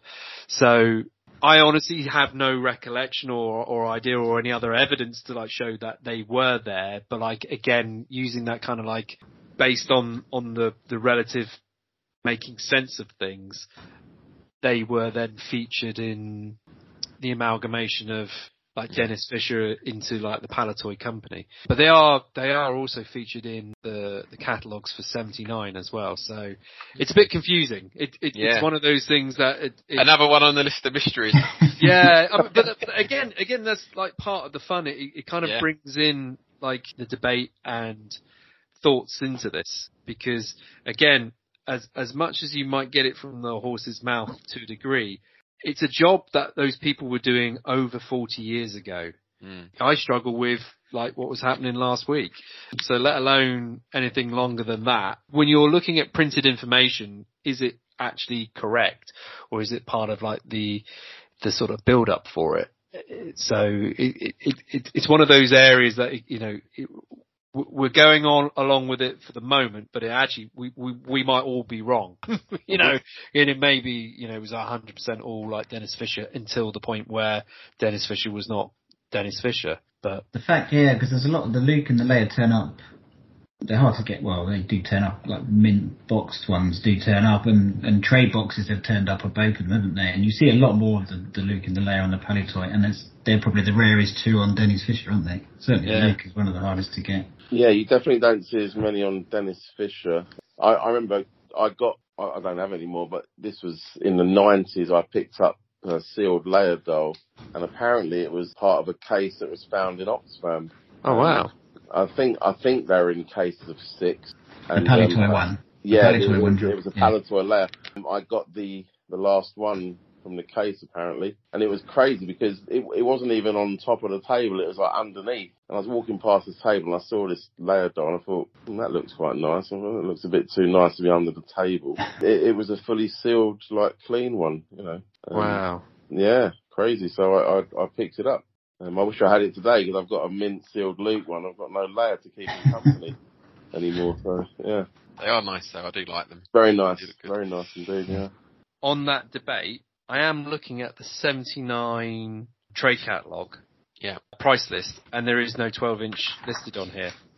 Interesting. So it is only mentioned at the point before the line was out for the 78 for the Luke and Leia. So they may not have actually come out until about 1980 or so. I'll do some more, but it may well be that they weren't out when we think that they were out.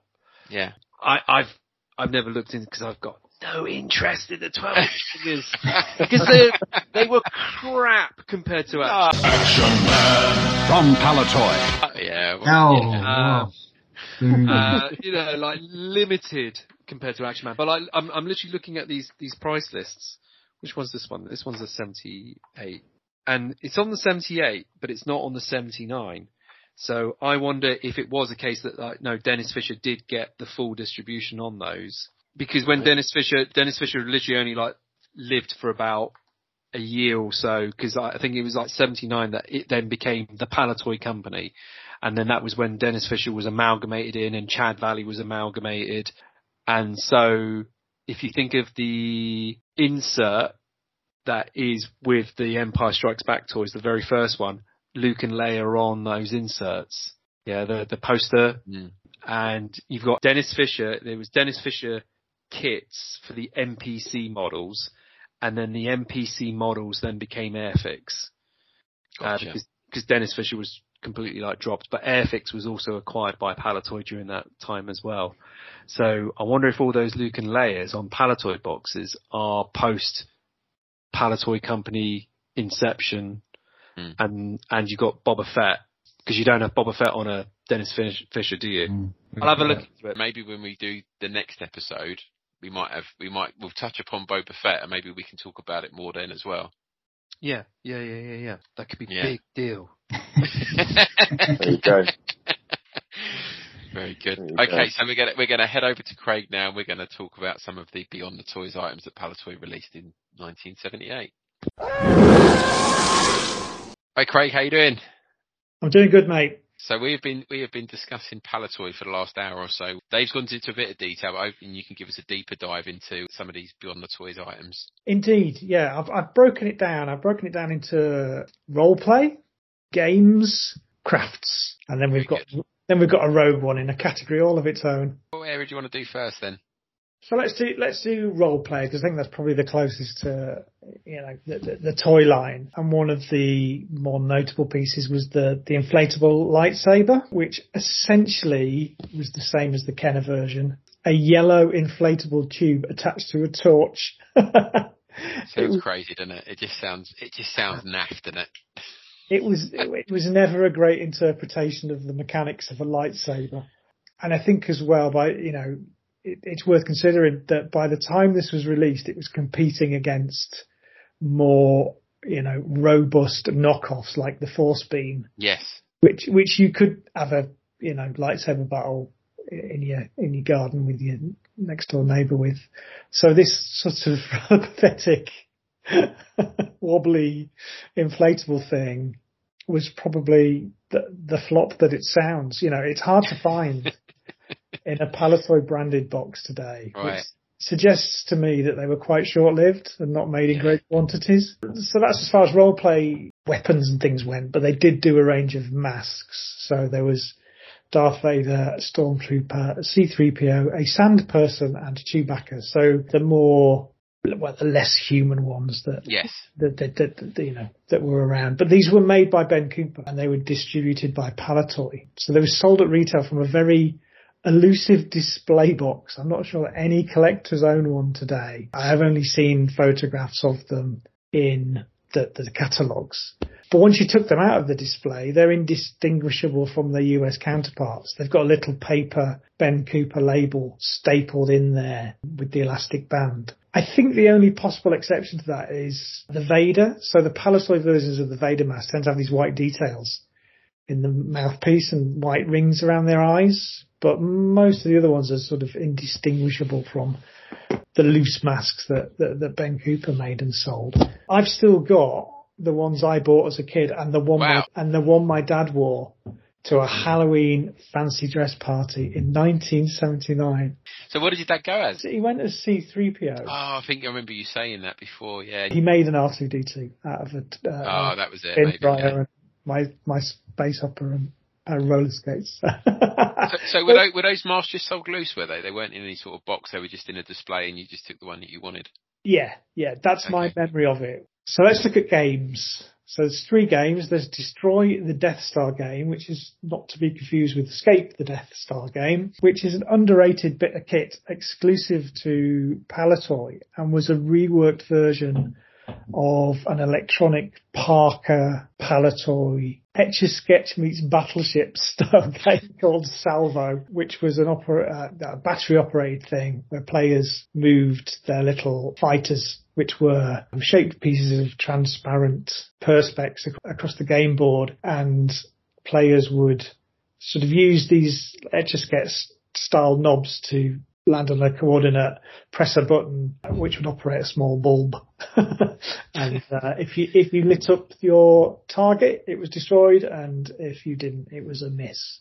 So it was, I do own one of these. I wouldn't say it was hours of fun. I was going to say, it sounds really cool, but is it?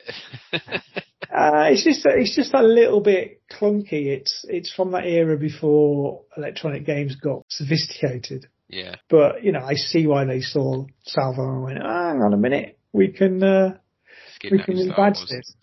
So I think it's an underrated item. Like I say, it's notable for being huge. It's a big thing. It's a big box.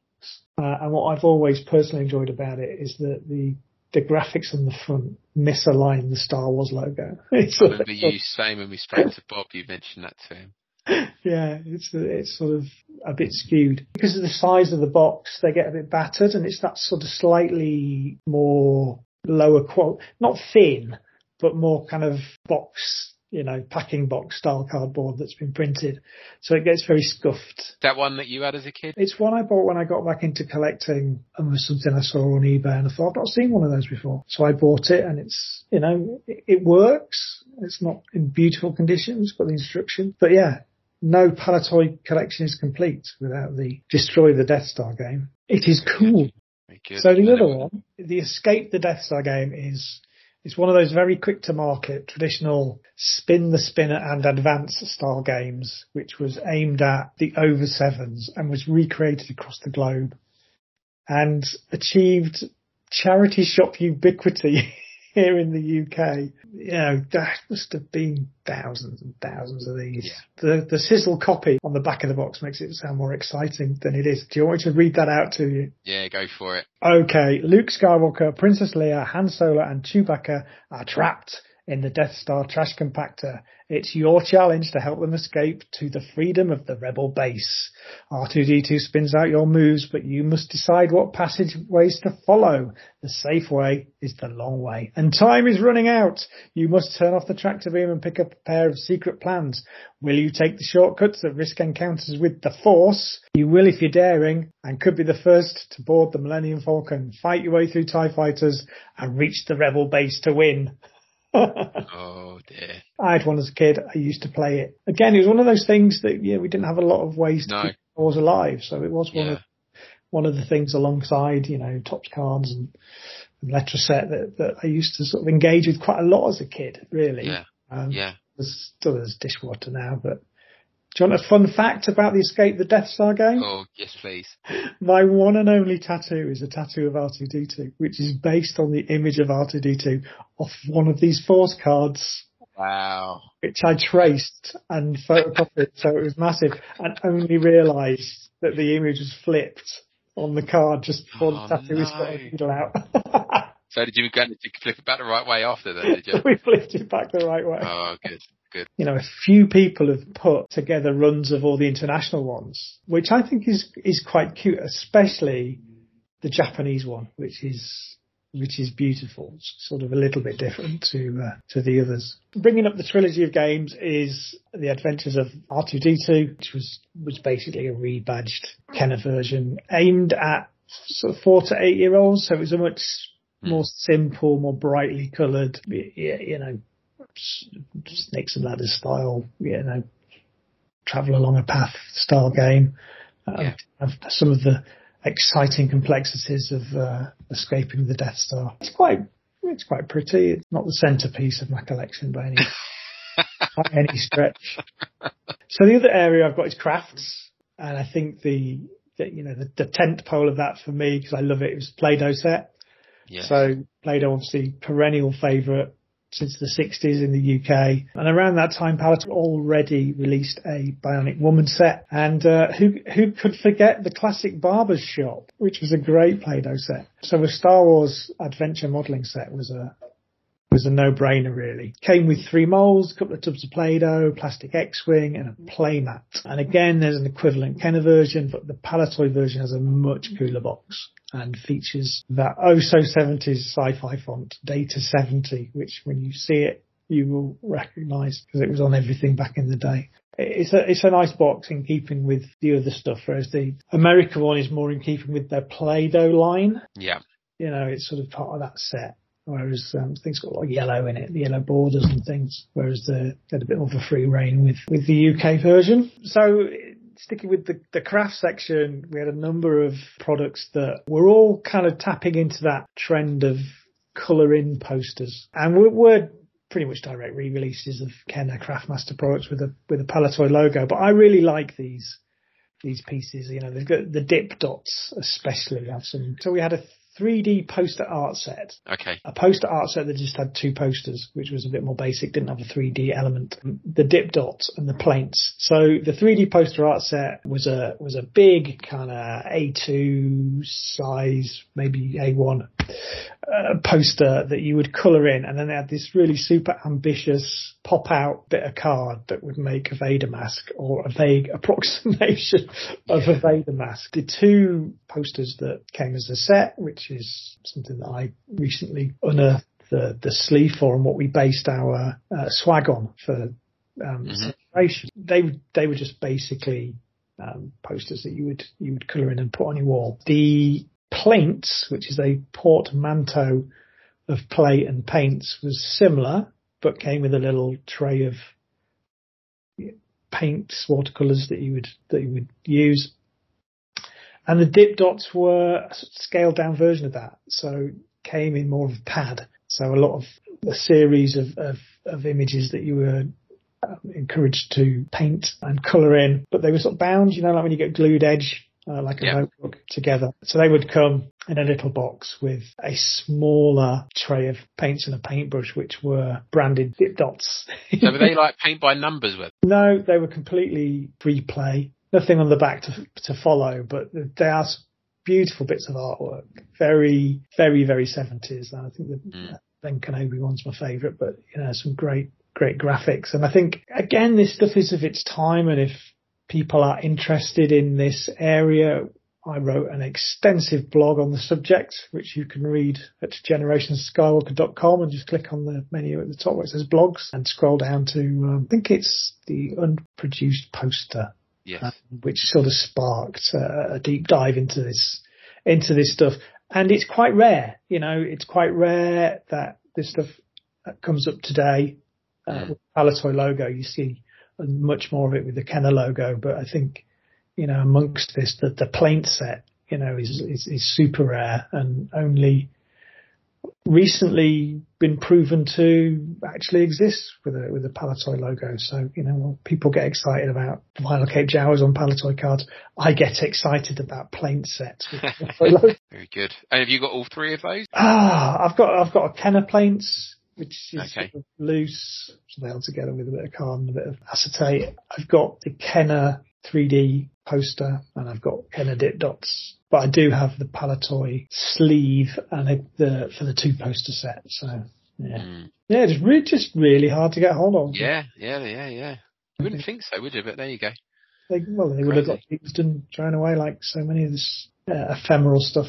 So sitting in an activity section all of its own is the Star Wars High Flyer Keel Kite, which I think is more famously known for being an extensively advertised promotion with Outer Spacer crisps. What is it? Just stop.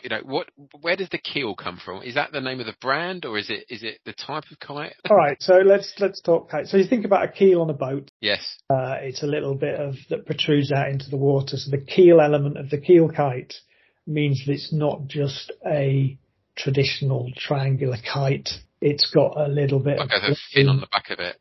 There's like a little fin, and that's where you put the string. Right. Gives you a little bit more maneuverability. So, yeah, I never saw these at retail, but they were available at retail. But they tapped into another trend at the time, which is kite flying, which led by Peter Powell and his stunt kites. And the, flying kites in the park was cool because you could do stuff with them. But this was pretty basic, to be fair. I mean, it was a bit of polythene with a 3-colour graphic of an X-Wing chasing down Darth Vader's TIE fighter. So was it the same kite that they offered on the KP promotion, and was it exactly the same kite, or was there a different one for that? Exactly the same. So it featured like a High Flyer sub-brand on the header card, which was a sub-brand of kites that I think Kenner made. And it was again another US product. So General Mills used this instead of Outer Spacer crisps.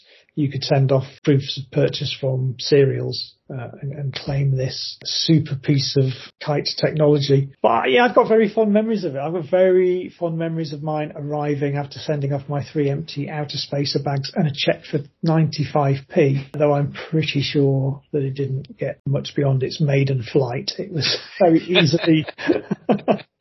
very easily broken. But I think that's what Dave was saying when he mentioned about keel kites. He was very excited. He got very excited about how flimsy they were, but everyone wanted a kite. Everyone had a kite in the 70s. Yeah, it was a real thing. So all of these exciting products were advertised in comics and magazines with the double page spread, which was headed Palitoy brings Star Wars toys to planet Earth. It's got some very, very simple line art representations of a range of the items mentioned above, along with the first 9 action figures. And this ad would have run early 1978, as a lot of the products, if you read the little bits of copy beside them, are listed as being available in March, or, you can get these after Easter. Which sounds crazy now, doesn't it? To run an ad. So, well, these things, you can't have them yet, but, get excited about them. Yeah. Yeah. Well, I think it says the Play-Doh was available in Easter. The masks were available in March. The figures were coming soon. So, yeah, the kite was coming out in March. And this is February, right? So it's not a million miles away. So, yeah, it was all going on. But it's March. We need to go and get a kite. Star Wars mania. Yeah. But, that was just part of the launch campaign that Palitoy were running, and they obviously knew that the action figures would be the main driver, and then they did a single page ad in a very, very similar style. You can tell the same artist did it, which ran under the heading The Toys of the Film, and featured the 6 heroes. So in shops, the campaign was supported by a full-colour photographic version of that ad, highly sought after by collectors, as is the Toys of the Film Are Here window decal that was sent out to retailers that they could, put in their shop windows and have the kids flocking in. Yeah, I don't think the UK had half as much of the point-of-sale material that the US had. So items like this become iconic and highly prized. And then, of course, completists will go after the mini catalogues that came packed with things like the Death Star and the trade catalogues as well. I think ads are something that, and promotional stuff are things that people get into when they've kind of collected all the toys and things that they want to. What's your favourite out of that lot then? Ooh, that's a good question. That is a good question. I think maybe the kite. I've just got such fond memories of that kite, and I don't have one. Are they tough to find then? Yeah, they're all knackered, aren't they? Okay then, let's move on to 1979. So back to our fun fact. The biggest single of the year was Art Garfunkel's Bright Eyes from Watership Down. Nice happy song. Topping the album charts was Blondie's Parallel Lines featuring Heart of Glass, Hanging on the Telephone and One Way or Another. The season 1 finale of To the Man and Born won out viewers on TV and had the highest ratings. And at the cinema, Bond was back with a space adventure, funnily enough, with Moonraker collecting 7.8 million at the UK box office.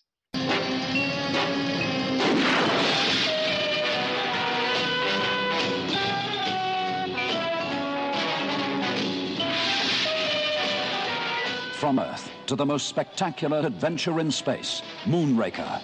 It's out of this world. What exactly are you up to here, Drax? Moonraker 1, liftoff.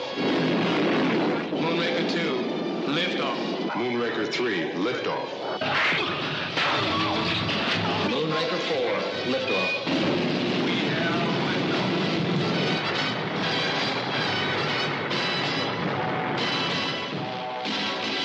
What's that?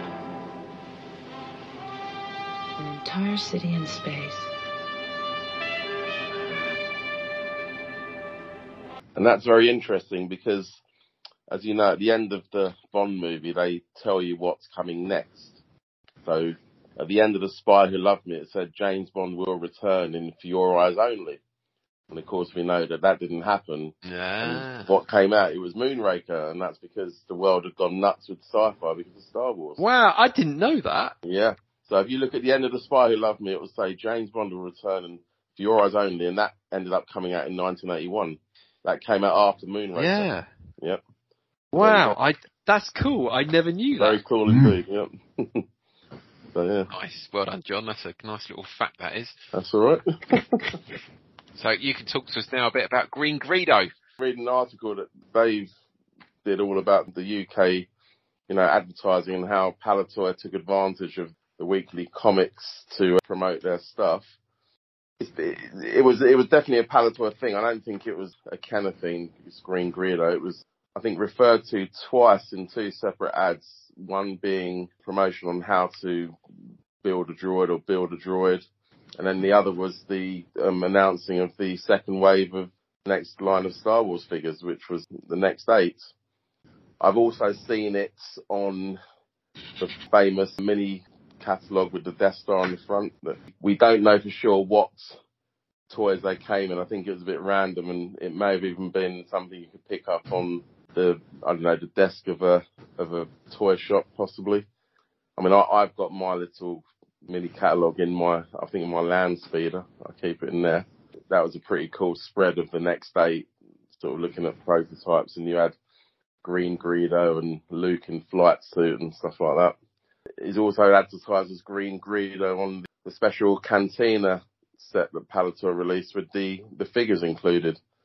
He's on the sticker on the front of the box. You had Brian Bolland doing a lot of the artwork as well, who is a famous British comics artist, best known for things like The Killing Joke, which is the Batman where the Joker's taking the photograph and he's holding the camera vertically and stuff like that. And he did a lot of Judge Dredd and things like that. But a lot of British comics guys often worked for toy companies to do help them with their advertising and things like that. And because we would get comic books on a weekly basis, it allowed them to be able to deploy and get new messages out a lot quicker than, say, monthly comics would. So it was a lot more reactive. But why Green Greedo? I have no idea, but I love it. It's so cool. And it'll probably it'd just be which one's Greedo? He's the green one. If you imagine the notes. And I say this because within the same realms, there is another artist who I don't own it, Chloe does, who did all the airbrush work for a lot of My Little Pony packaging. And one of them is this My Little Pony birthing toy where you squeeze the pony and like these little jelly bean, like literally, it's not like a foal, it's like a jelly bean, so it's more like a fetus. But on this artwork, it says from the artist back to Hasbro saying, "Are you sure this is a good idea?" You know, so there were notes exchanged like backwards and forwards, and I reckon that's the only thing I can think of is which one's Greedo. Greedo's the green one, and it doesn't hang around. And it says like Green Greedo, and then it just ended up in the copy like more, and then the next job, just like take the text from there and put it into that one, because these, like I said, these things are more reactive rather than going through the checking and sign off approvals that you would normally do for like printing and stuff like that. And I reckon it'll be something really cool like that. And that's how it got in there and out there, and is now the stuff of legends. Such an obvious name. It's it's brilliant. Yeah. And it was a pure Palitoy thing, wasn't it? It wasn't American. It was just Palitoy. So in terms of the rest of that wave, though, it was pretty clean in terms of there was no card back variation. No. 20 back is a 20 back. Yeah, and I mean they're all dated 1978, and in Jason Smith's Palitoy guide, he's got them as all being released at the same time. But I mean, I was speaking to a few guys, and one guy, he's adamant that the aliens came out first, followed by the droids and Luke X-Wing. I do know that Christmas '78, you had the Sears Cantina Adventure set, and obviously they hadn't got Snaggletooth right. They guessed from a black and white photo of just, the head and just to the waist, I think. So you had that, and that was Christmas '78. I mean, logically, I would have thought that the figures came out in more like '79, early '79 and '78. But I look at other articles and they're just straight, it came out in '78. So I'm really not sure. But one guy was saying he was in Bristol and he definitely didn't see the second wave until '79. I mean, the only figure that's stamped '79 is Boba Fett, and that was the 21st figure release. Could that be a symptom of the figures coming out in the States in '78, and we got them a bit later, or it could well be? Yeah, I'd imagine it would be. Something like that. Yeah, that would make sense to me. Again, I just wish I had some personal knowledge and remembering it myself at the time. But I mean, a lot of these lists is kind of, I'm going to shout out the book a couple of times. I mean, the Star Wars Phenomenon that Craig Stephen wrote, but then the threads that kind of led up to that on Star Wars Forum UK, a lot of the background in terms of this kind of the timeline of when a lot of this is coming out is detailed there with people throwing in, and that's where it's kind of solidified. That was kind of the consensus. Yeah. That's when these were landing. They came out and just, one type of card. Yeah. A 20-back card, which is a lovely card. You don't see many of them knocking around, but there must have been loads of them, because when you look at all the different variations they had in America of their 20 backs and then 21 bloody backs. Hell. God, what does it go up to? Like 20G or something? A 20G? Yeah, honestly, it's really complicated. It's amazing. Oh, my God. Yeah. And these carried on, didn't they, into, we're going to, I don't sneak preview for the next episode, but these carried on, they were on the shelves for years, right? Yeah, yeah. But when you look even at, again, jumping forward like the 30 backs, there were none of these original 20 came out on that first 30 back. They were still being sold on 20 backs. So if you wanted to go and buy any of these figures when the new waves were coming out, you'd have had to get the Star Wars cards. Yeah, totally. Yeah. Yeah, but as I say, great super set, really, really nice. Really nice set of figures. A nice image of the Death Star on the back. That Death Star on the back, yeah. It's a lovely image on the back of that card. And there you go. That's the 20 bucks for you. I'm glad it was a lot less complicated over here. Well, you wait till next time. Talking from a collector's point of view, the Power Droid always has been the outstanding toughy. You know, even back when I first started collecting, that they were just saying the Power Droid are so much more tough to get than the others. Greedo was always very popular out of the aliens, and these days it seems that the droids have pulled away from the aliens in terms of desirability and commanding the most money. So like Power Droid, Death Star Droid and R5, they sort of seem to be in a little league of their own compared to the aliens these days. Yeah, Luke X-Wing always was deemed as one of the easiest to get hold of, but I think it's one of the coolest. Will Luke and his droids escape the stormtroopers? Can Ben Kenobi defeat the awesome Darth Vader? Only you know. Only you can create your own Star Wars. May the Force be with you. All right, then, Dave. Ships and playsets. Right, well, we're into the second year of the stuff being available, and it's fair to say by this point everybody's going nuts. So it made the job a little bit easier to be able to bring in more product. But even then, within that, there were constraints placed on Palitoy that compromises had to be made, and they would need to use their ingenuity to be able to bring some of those products to market. But significantly, the big ones were the Darth Vader TIE Fighter and the Imperial Troop Transporter. Now, me personally, I had both of those as a kid, but the Imperial Troop Transporter was literally the most amazing thing ever created when I was a kid. And the fact it did all those noises, you know, the phrases and the sound effects, I mean, it just literally, it was my default, my go-to toy for any mission that I played with. That thing was on Endor, that thing was on Hoth, it was everywhere. There was no real changes to either of those products compared to what was released elsewhere.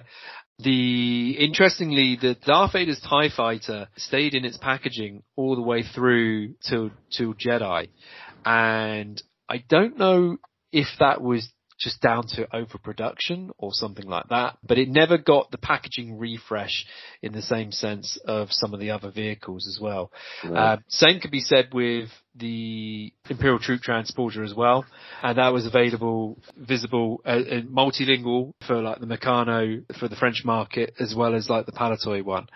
So if you think of what went on in 79, those two vehicles were never reissued under different pretenses, you know, under different packaging, and the same on the Kenner side as well. I think all they did with the Vader's tie, they added the bounty hunter tokens on it on later boxes. Yes, you're right. Yeah, no, you're right. You're absolutely right. Yeah, because they did that with the troop transport as well, didn't they? Right. That was on there.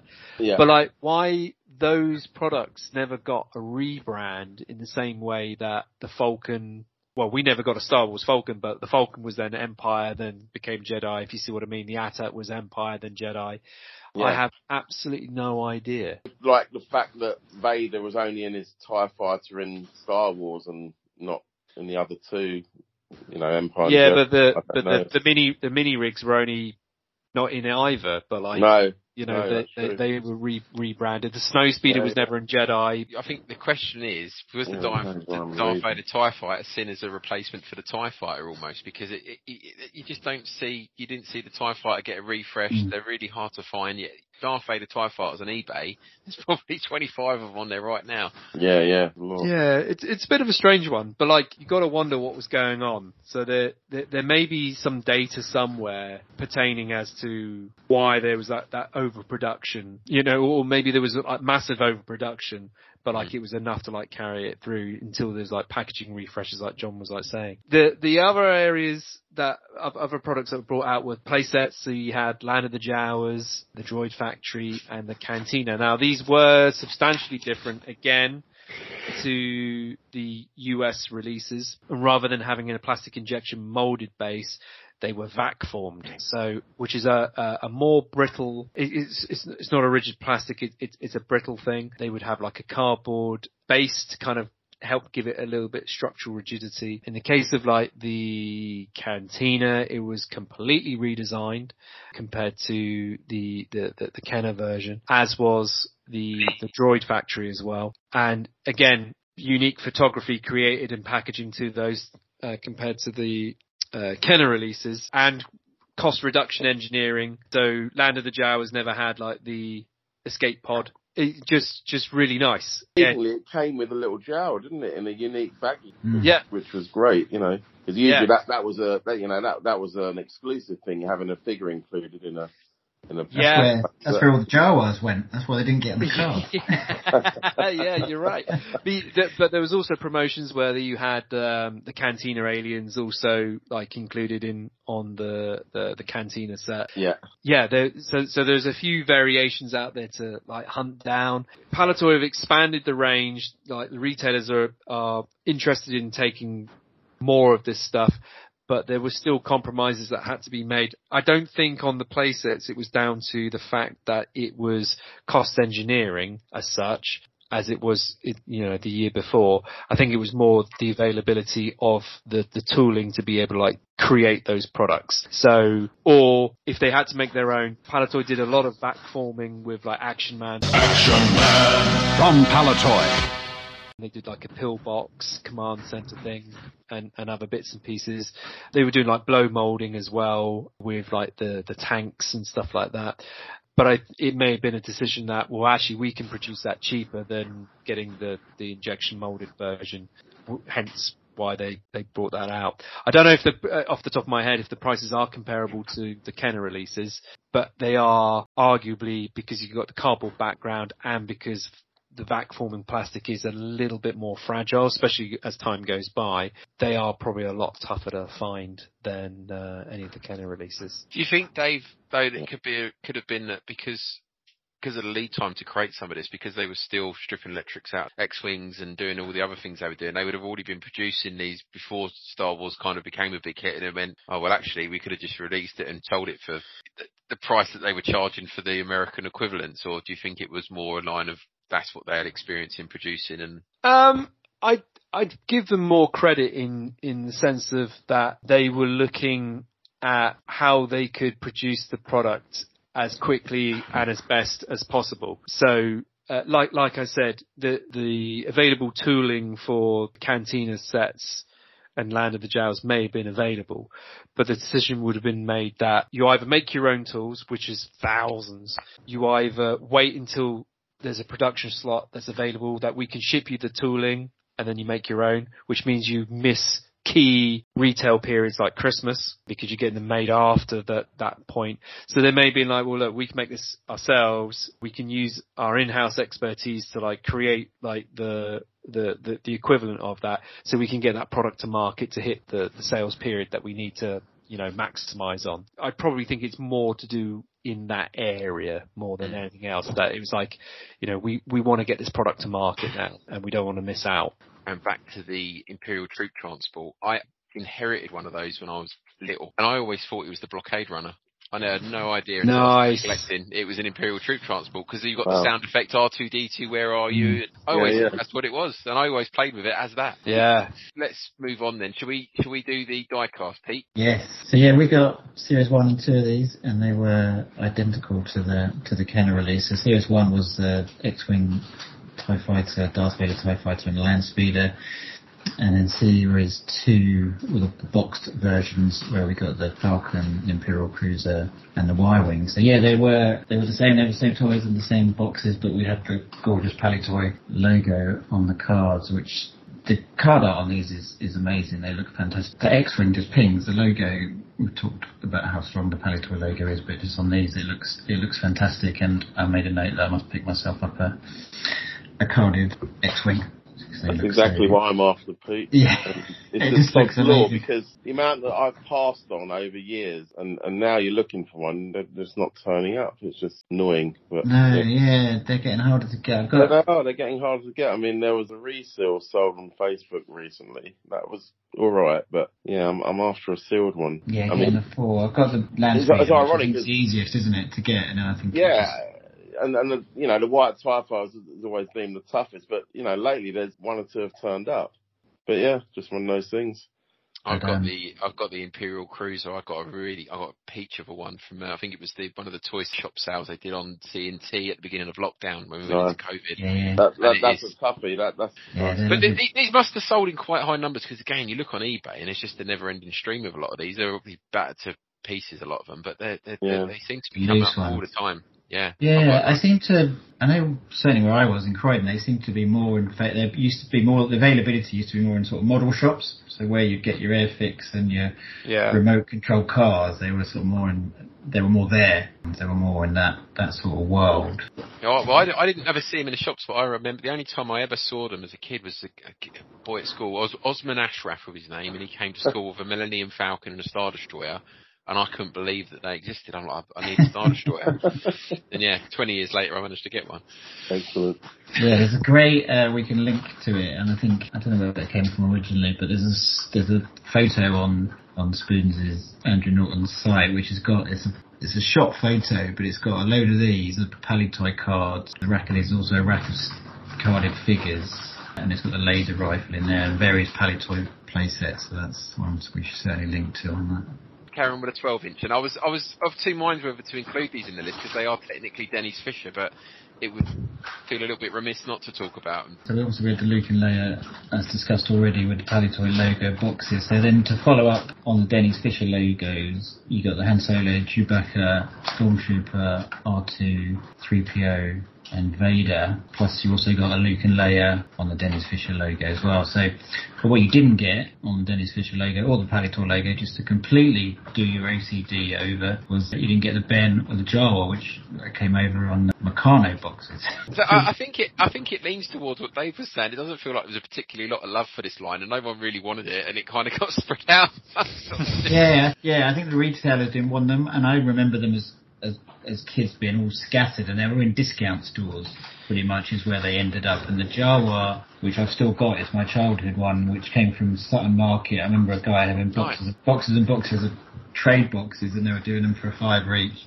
I've got to say that whilst in North America it's always seen as the 3 3/4 one out over the 12-inch because you could fit them in vehicles and things like that. But I genuinely believe that because Action Man from Palitoy was the best-selling 12-inch action figure here in the UK, the Star Wars one just didn't hold up to how good Action Man was. If you see what I mean. So I think that people were kind of like, it's nowhere near as good as an Action Man. And to help you guys put that in context, G.I. Joe wasn't available in the States when these came out. So we had a longer run of Action Man than America did of G.I. Joe. They sort of ended their reign of like 12-inch action figures in the mid-70s. So by the time Star Wars came around, it was hot off the heels of things like $6 Million Man, which again is a 12-inch line. But here, Action Man was king. It was the best-selling boys' toy. And I think one of whilst 3 3/4 inch was the more popular because you could have the figures and things like that. The vehicles and the accessories. I also do believe that Action Man had a bearing on the success or the relative success of the Star Wars 12-inch figures, because a lot of people were just kind of like, nah, it's just not as good. And probably a lot more expensive than Action Man. Action Man from Palitoy as well. Just a thought. I think the one thing that fascinates me with the 12-inch is the likeness of the Han Solo doll to Harrison Ford. Good. I've never seen anything like it. It's unbelievable. It's unique because every other doll, they don't know anything like the actual person who played the part, but that Han doll, that face is just incredible. Even the Vader sculpt, I think the Vader sculpt is brilliant. I mean, I do for our Instagram page, I sometimes get a hot toy and hold it up against the vintage item, just to kind of show the progression. And I put the Empire Strikes Back Darth Vader hot toy against the 12-inch Vader. Yeah. And obviously there's worlds of difference, but even still, it still looks quality. I think it does. Yeah. They all stand out. Yeah, you compare them to what Hasbro put out in the last 10 years, and you look at no one's done a Chewbacca as good as that Vintage Chewbacca. Yeah, boo, Dave. It's all Action Man's fault. Action Man from Palitoy. I think it's in Craig's book as well. There's a Sun competition where you could win a set of the 12-inch dolls, and that refers to them as scale models. So I think they were just marketed differently. They weren't marketed as toys. I think they were marketed as sort of models to collectors. So I think was that a competition in Star Wars Weekly or something like that? Was it? No, it's in the Sun. Oh, okay, brilliant. Yeah, I'm there's gonna a try and scan find of it. an image of that. Okay. Yeah, he's got it. It's in the book. So I think they were. Yeah, I think they were just pitched at a slightly different market. Sad old collectors. Very good. Okay, so we're going to head back over to Craig now and talk some more Beyond the Toys items. So in 1979, picking up where the inflatable lightsaber left off, came two actual classic role-play toys, the blaster pistol and the 3-position laser rifle, which were both incredibly close to what you saw on screen when you look at it. And this was in the days before, you had to have origin guns in the end. They ruined everyone's fun, didn't they? But I was fixated by Han Solo when I was a kid, and my blaster pistol was my absolute pride and joy. And we'd play Star Wars, and I'd have the proper gun, and it was like having a prop, Yeah, I had it too. I thought it was. They produced them every year, pretty much, didn't they? After that, they were a great toy. Well, it's the sound that was the letdown. A noise, yeah. I don't think I've put batteries in one since I was about 6, and I had one. And when I was 6 years old, I thought it was great. So you're gonna pop my bubble, Craig. You tell me it's not what I remember. For those people who aren't familiar with this product, how it would work was there'd be a secret button in the handle. It's a subtle little knob in the handle, and you'd press that, and it would rotate a wheel inside the gun, and the trigger would lower a metal plate onto the wheel, which made sound like a dentist drill. And you could just keep it held down, it goes more than a laser bolt. But if you timed it, you could get a sort of shorter burst. It was very old school. Oh, you've ruined it for me now. In my mind, it did exactly what the one did in the film.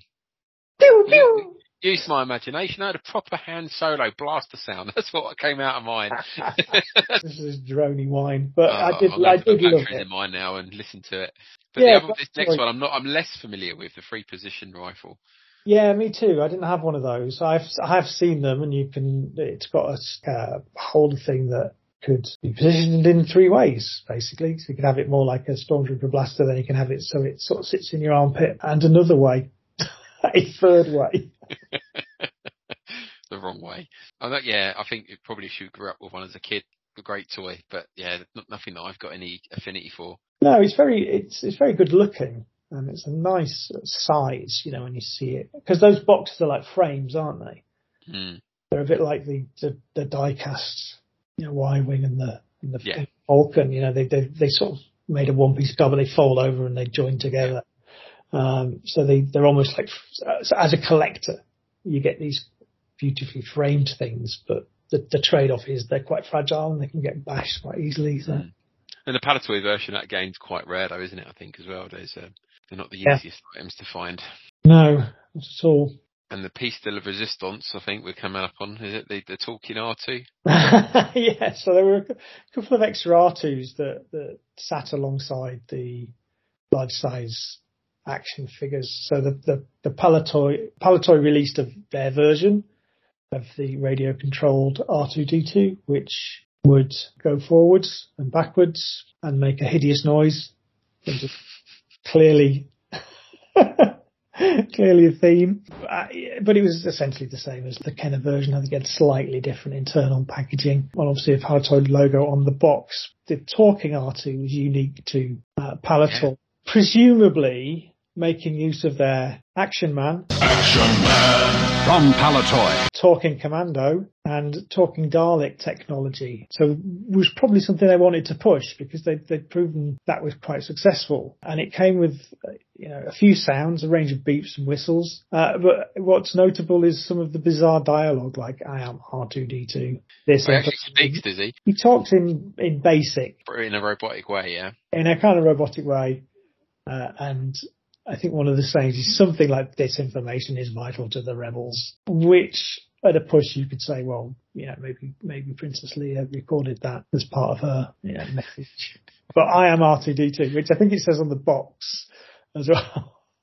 is a beautifully kitsch piece of product design. Again, I don't think it's as famous as it should be. You've mentioned there the radio control, and you've got the basic 12 inches. I mean, if you stand these three things next to each other, how similar are they to one another? They are quite similar. I've got all three, and there's tells, like the antenna on the remote controlled and the push button on the front. And then if you add the Airfix kit into the mix, there's that one again, which is not dissimilar, slightly smaller, but right. We were very well off for R2-D2s. D2s, yeah. I wonder if that was released anywhere else in the world beyond the UK, if that was a Meccano job as well. Yeah, possibly. I mean, they'd have to sort of do their own version of the recordings. Oh yeah, well, it's talking French, and it might be one that says, yeah, Je m'appelle R2-D2. Exactly. That's the extent of my French, by the way. So just to round off 1979 with a look at how all of these products were supported through advertising, things really picked up compared to 78, both in quality and in numbers. So there was a sequence of beautiful Brian Bolland drawn ads that covered the second full wave of action figures featuring Green Greedo, the Palitoy Draw-A-Droid competition, a stunning ad for Darth Vader's TIE Fighter, and an ad that featured Land of the Jawas and Droid Factory playsets. So, collectors can find these in various magazines and comics from the era, and they are a really nice set and complement a collection really nicely. They are so stunning, aren't they? I know everyone talks Greedo, but that Darth Vader's TIE Fighter one is superb. And Brian Bolland was a craftsman. And one of the things I did, so when I did the Looking blog, which you can go and see at generationskyrocket.com. One of the things I noticed was the Green Greedo ad specifically.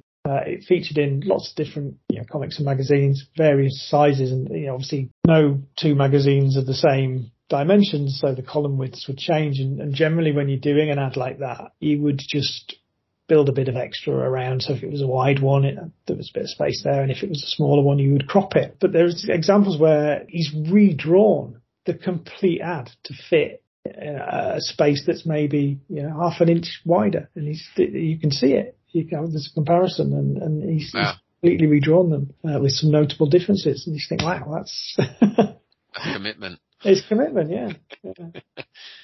So yeah, brilliant. Collect them all, kids. It seems to be quite acceptable now to chop these magazines up, doesn't it, and sell these pages? And I'm not sure if I'm down with that. Don't go cutting up vintage magazines. And also, it's when you see them for sale, they always come at a premium. You can probably buy a comic cheaper in a job lot.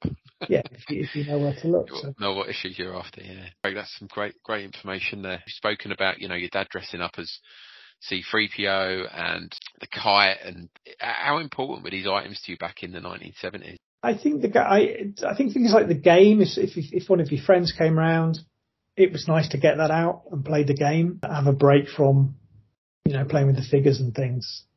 So I think the game sticks out as one of those toys I had that wasn't action figures, that was Star Wars, that I did spend quite a lot of time playing. And obviously, we talked about the blaster pistol. That was, I remember running around, the house like it was the Death Star, down the corridor, the little bit between us and next door, that was quite narrow. Yeah. And it was back in those days where we would make stuff. So, the classic little carts, little go-karts that you would make out of pram wheels and bits of splintery wood.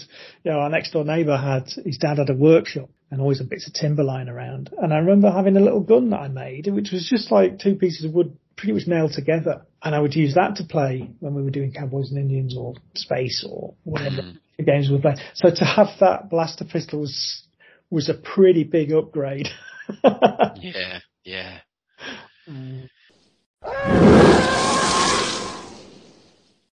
So we're coming near the end now, but I did want to cover the items that were released by Kenner in the US, but not released in the UK. Now, some of these items would have received later releases, but I think we should call them out. So in 1978, out in the States, they obviously got the early bird certificate, which we've already discussed. The telescoping figures or double telescoping figures, we've discussed those as well. They had the Kenner version of the Death Star, and then the Cantina Adventure set, Sears one with the blue snag. So we've discussed that as well. Yeah. They also got 4 lots of free packs, so the special action figure sets are high up on my list of wanted items. And then the Millennium Falcon, which amazingly we didn't see for another 2 years. And is that, Dave, just on that, is that purely down to cost of that item? Is that why we didn't see it over here? Yes. Yeah. Because if you think back, the most expensive product in that original lineup, and it was a tough thing. You can reduce some of it, but it's still a big chunk of real estate on the shelves, and it's still going to cost a lot. So I think I would imagine, and I don't know for definite, but I would imagine Falcons were imported in, not via Palitoy channels, but like people were getting them available. I've read that a lot of like stuff was turning up on market stalls. Yeah. Was getting. Did you think something as big as the Falcon would have gone down that route? Not so much on market stalls, but take Hamleys or Harrods. No, so they would have been stocking it. Yeah, they'd be like, no, we we have to have that. So, and I don't know that for definite, but I'm just thinking along the lines of what they would need to be the cut above a normal retailer. And were you aware of the Falcon before we got it in the UK back at that time? Were you aware there was a toy in the States and we didn't get it here? Nah, I mean, so I was born in '76, so okay. All of this was like sort of rattling around in my head. It wasn't until like 80. When it would have been released anyway. Yeah. What about you, Pete? Have you got any memories of that, of anyone having a Falcon growing up before it was released? No, because I remember getting my original Palitoy East bit like Empire Falcon, and I think given how many of those still exist today, because they're everywhere, aren't they? You can still pick those up in the Palitoy boxes. Every toy fair you see one of those. So they must. I think they just went for it. I reckon the Star Wars one never saw these shores, and I think Palitoy just saw they probably saw that and thought, right, that is the next big thing. That's the key Empire launch. And then, as a side note, one of the things we didn't get was the holiday special. So did we miss out on that? I don't know, but yeah, we didn't get a holiday special. But then in 1979, the Americans got a radio-controlled Jawa Sandcrawler, a sonic-controlled land speeder.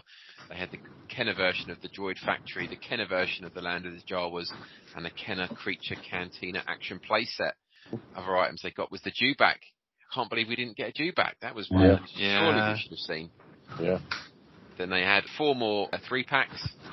They had the large-size action figure of Boba Fett, which we will talk about in the next episode, and the Boba Fett mail-away was also starting to land on people's letterboxes. Yes. You think? I think I've covered everything that they had out in the States we didn't get. I think there was some puzzles maybe that Kenner produced that we didn't have here, but I think we had enough puzzles going on that we probably didn't need any more. We had puzzles through Waddington's. Excellent. So the next question is, if you had been lucky enough to travel to the States in 1979, which of these items that we didn't get would you have picked up? Oh, Falcon all the way I'd have gone for, I think. Well, okay, let's just take, because everyone's going to say the Falcon. So you've only got limited case space. For me, I don't think it would have been a Falcon. I think it would have been the Dewback, because it's so cool. And I still don't own one now. No, as a kid, I would have paid much attention to the Dewback in Star Wars. I don't know. Anything that's got Stormtrooper on it, like I said, that Imperial Troop Transport, for me, like all the way. Like, fair enough. It's cool as. Yeah, I reckon I would have gone with the Dewback.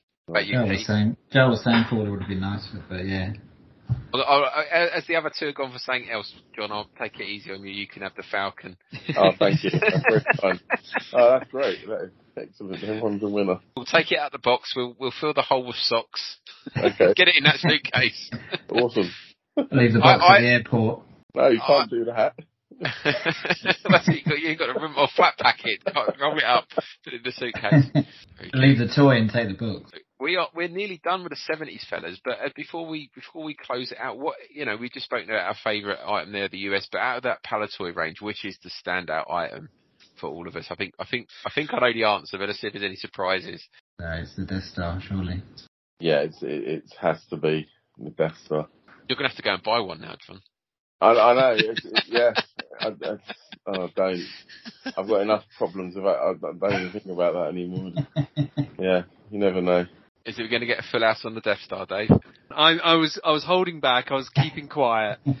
But there are so many other good toys. I mean, like I said, there's if I was to go down the road of what I had and played with the most, it would have been the troop transport.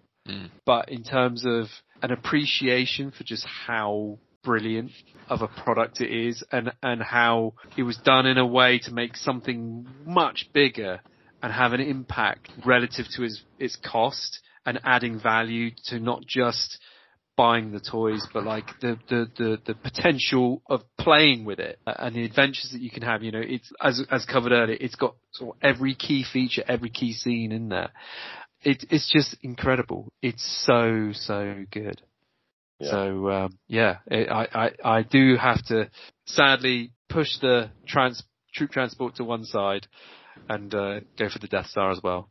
Excellent. Well, I guess the tables are turned, Dave, right? So where the retailers were kind of, I don't know if we want Star Wars, I'm guessing it's a complete 180 now, and now they're begging Palitoy for more Star Wars toys. They couldn't get enough, could they? They were really, like, they put in an order and they wouldn't be able to get anywhere near what they wanted, I think. Yeah, by this point, all hell had broken loose. Yeah. And Star Wars mania had hit the UK shores, and anything that was Star Wars related was a license to print money. And if you look at, like, beyond Palitoy itself, you had things like Force Beams.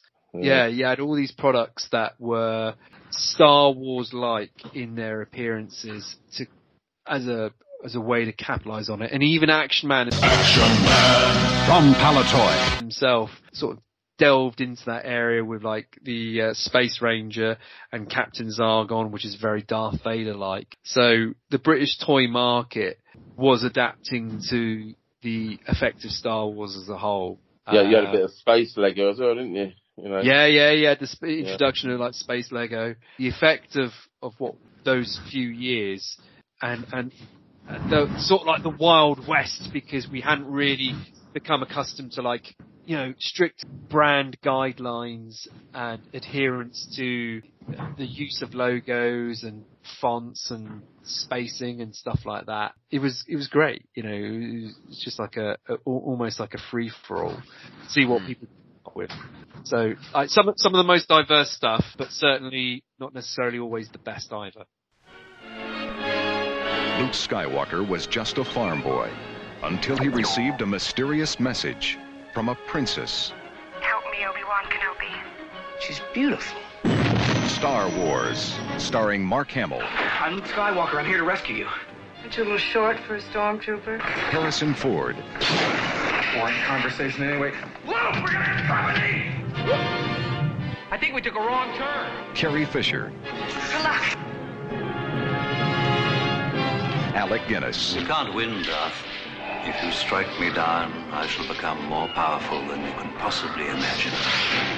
20th Century Fox presents the most extraordinary motion picture of all time, Star Wars. Here's where the fun begins. No legendary adventure of the past could be as exciting as this romance of the future. Here they come. May the Force be with you in Star Wars. Very good. So that's the end of the show. If you want more Generation Skywalker Between shows, we have over 100 past episodes available on our feeds, with our vintage show, Those Old Fossils, the modern show, The Modern Way, commentaries, interviews, one of which Stuart interviewed John, if you want to go back and look for that in our back catalogue. Our committee shows, where we debate various Star Wars subjects to create our own top 10s and much more. On YouTube, you will find enhanced versions of many of our shows, as well as unboxings and other Generation Skywalker related doings. Just search Generation Skywalker remembering to like and subscribe. On social media, we're active on both Facebook and Instagram. Just search Generation Skywalker and follow us for the most up-to-date information on what's happening. And everyone should join the We Are Generation Skywalker group on Facebook to talk directly to other listeners and the host of the show. Gentlemen, it's been a blast, and I look forward to doing it again for part 2. But for this show, it's goodbye from John. Goodbye, and well done, Dan. That was great. It's goodbye from Pete. Nice run. Cheers, guys. It's goodbye from Dave. Toodaloo. And it's goodbye from me. And just who is that mysterious bounty hunter, Boba Fett, who possibly sides with Darth Vader? To learn more about this and more in part 2 of Generation Skywalker's Guide to Palitoy, coming soon. We are Generation Skywalker, all eras, all passions, all Star Wars.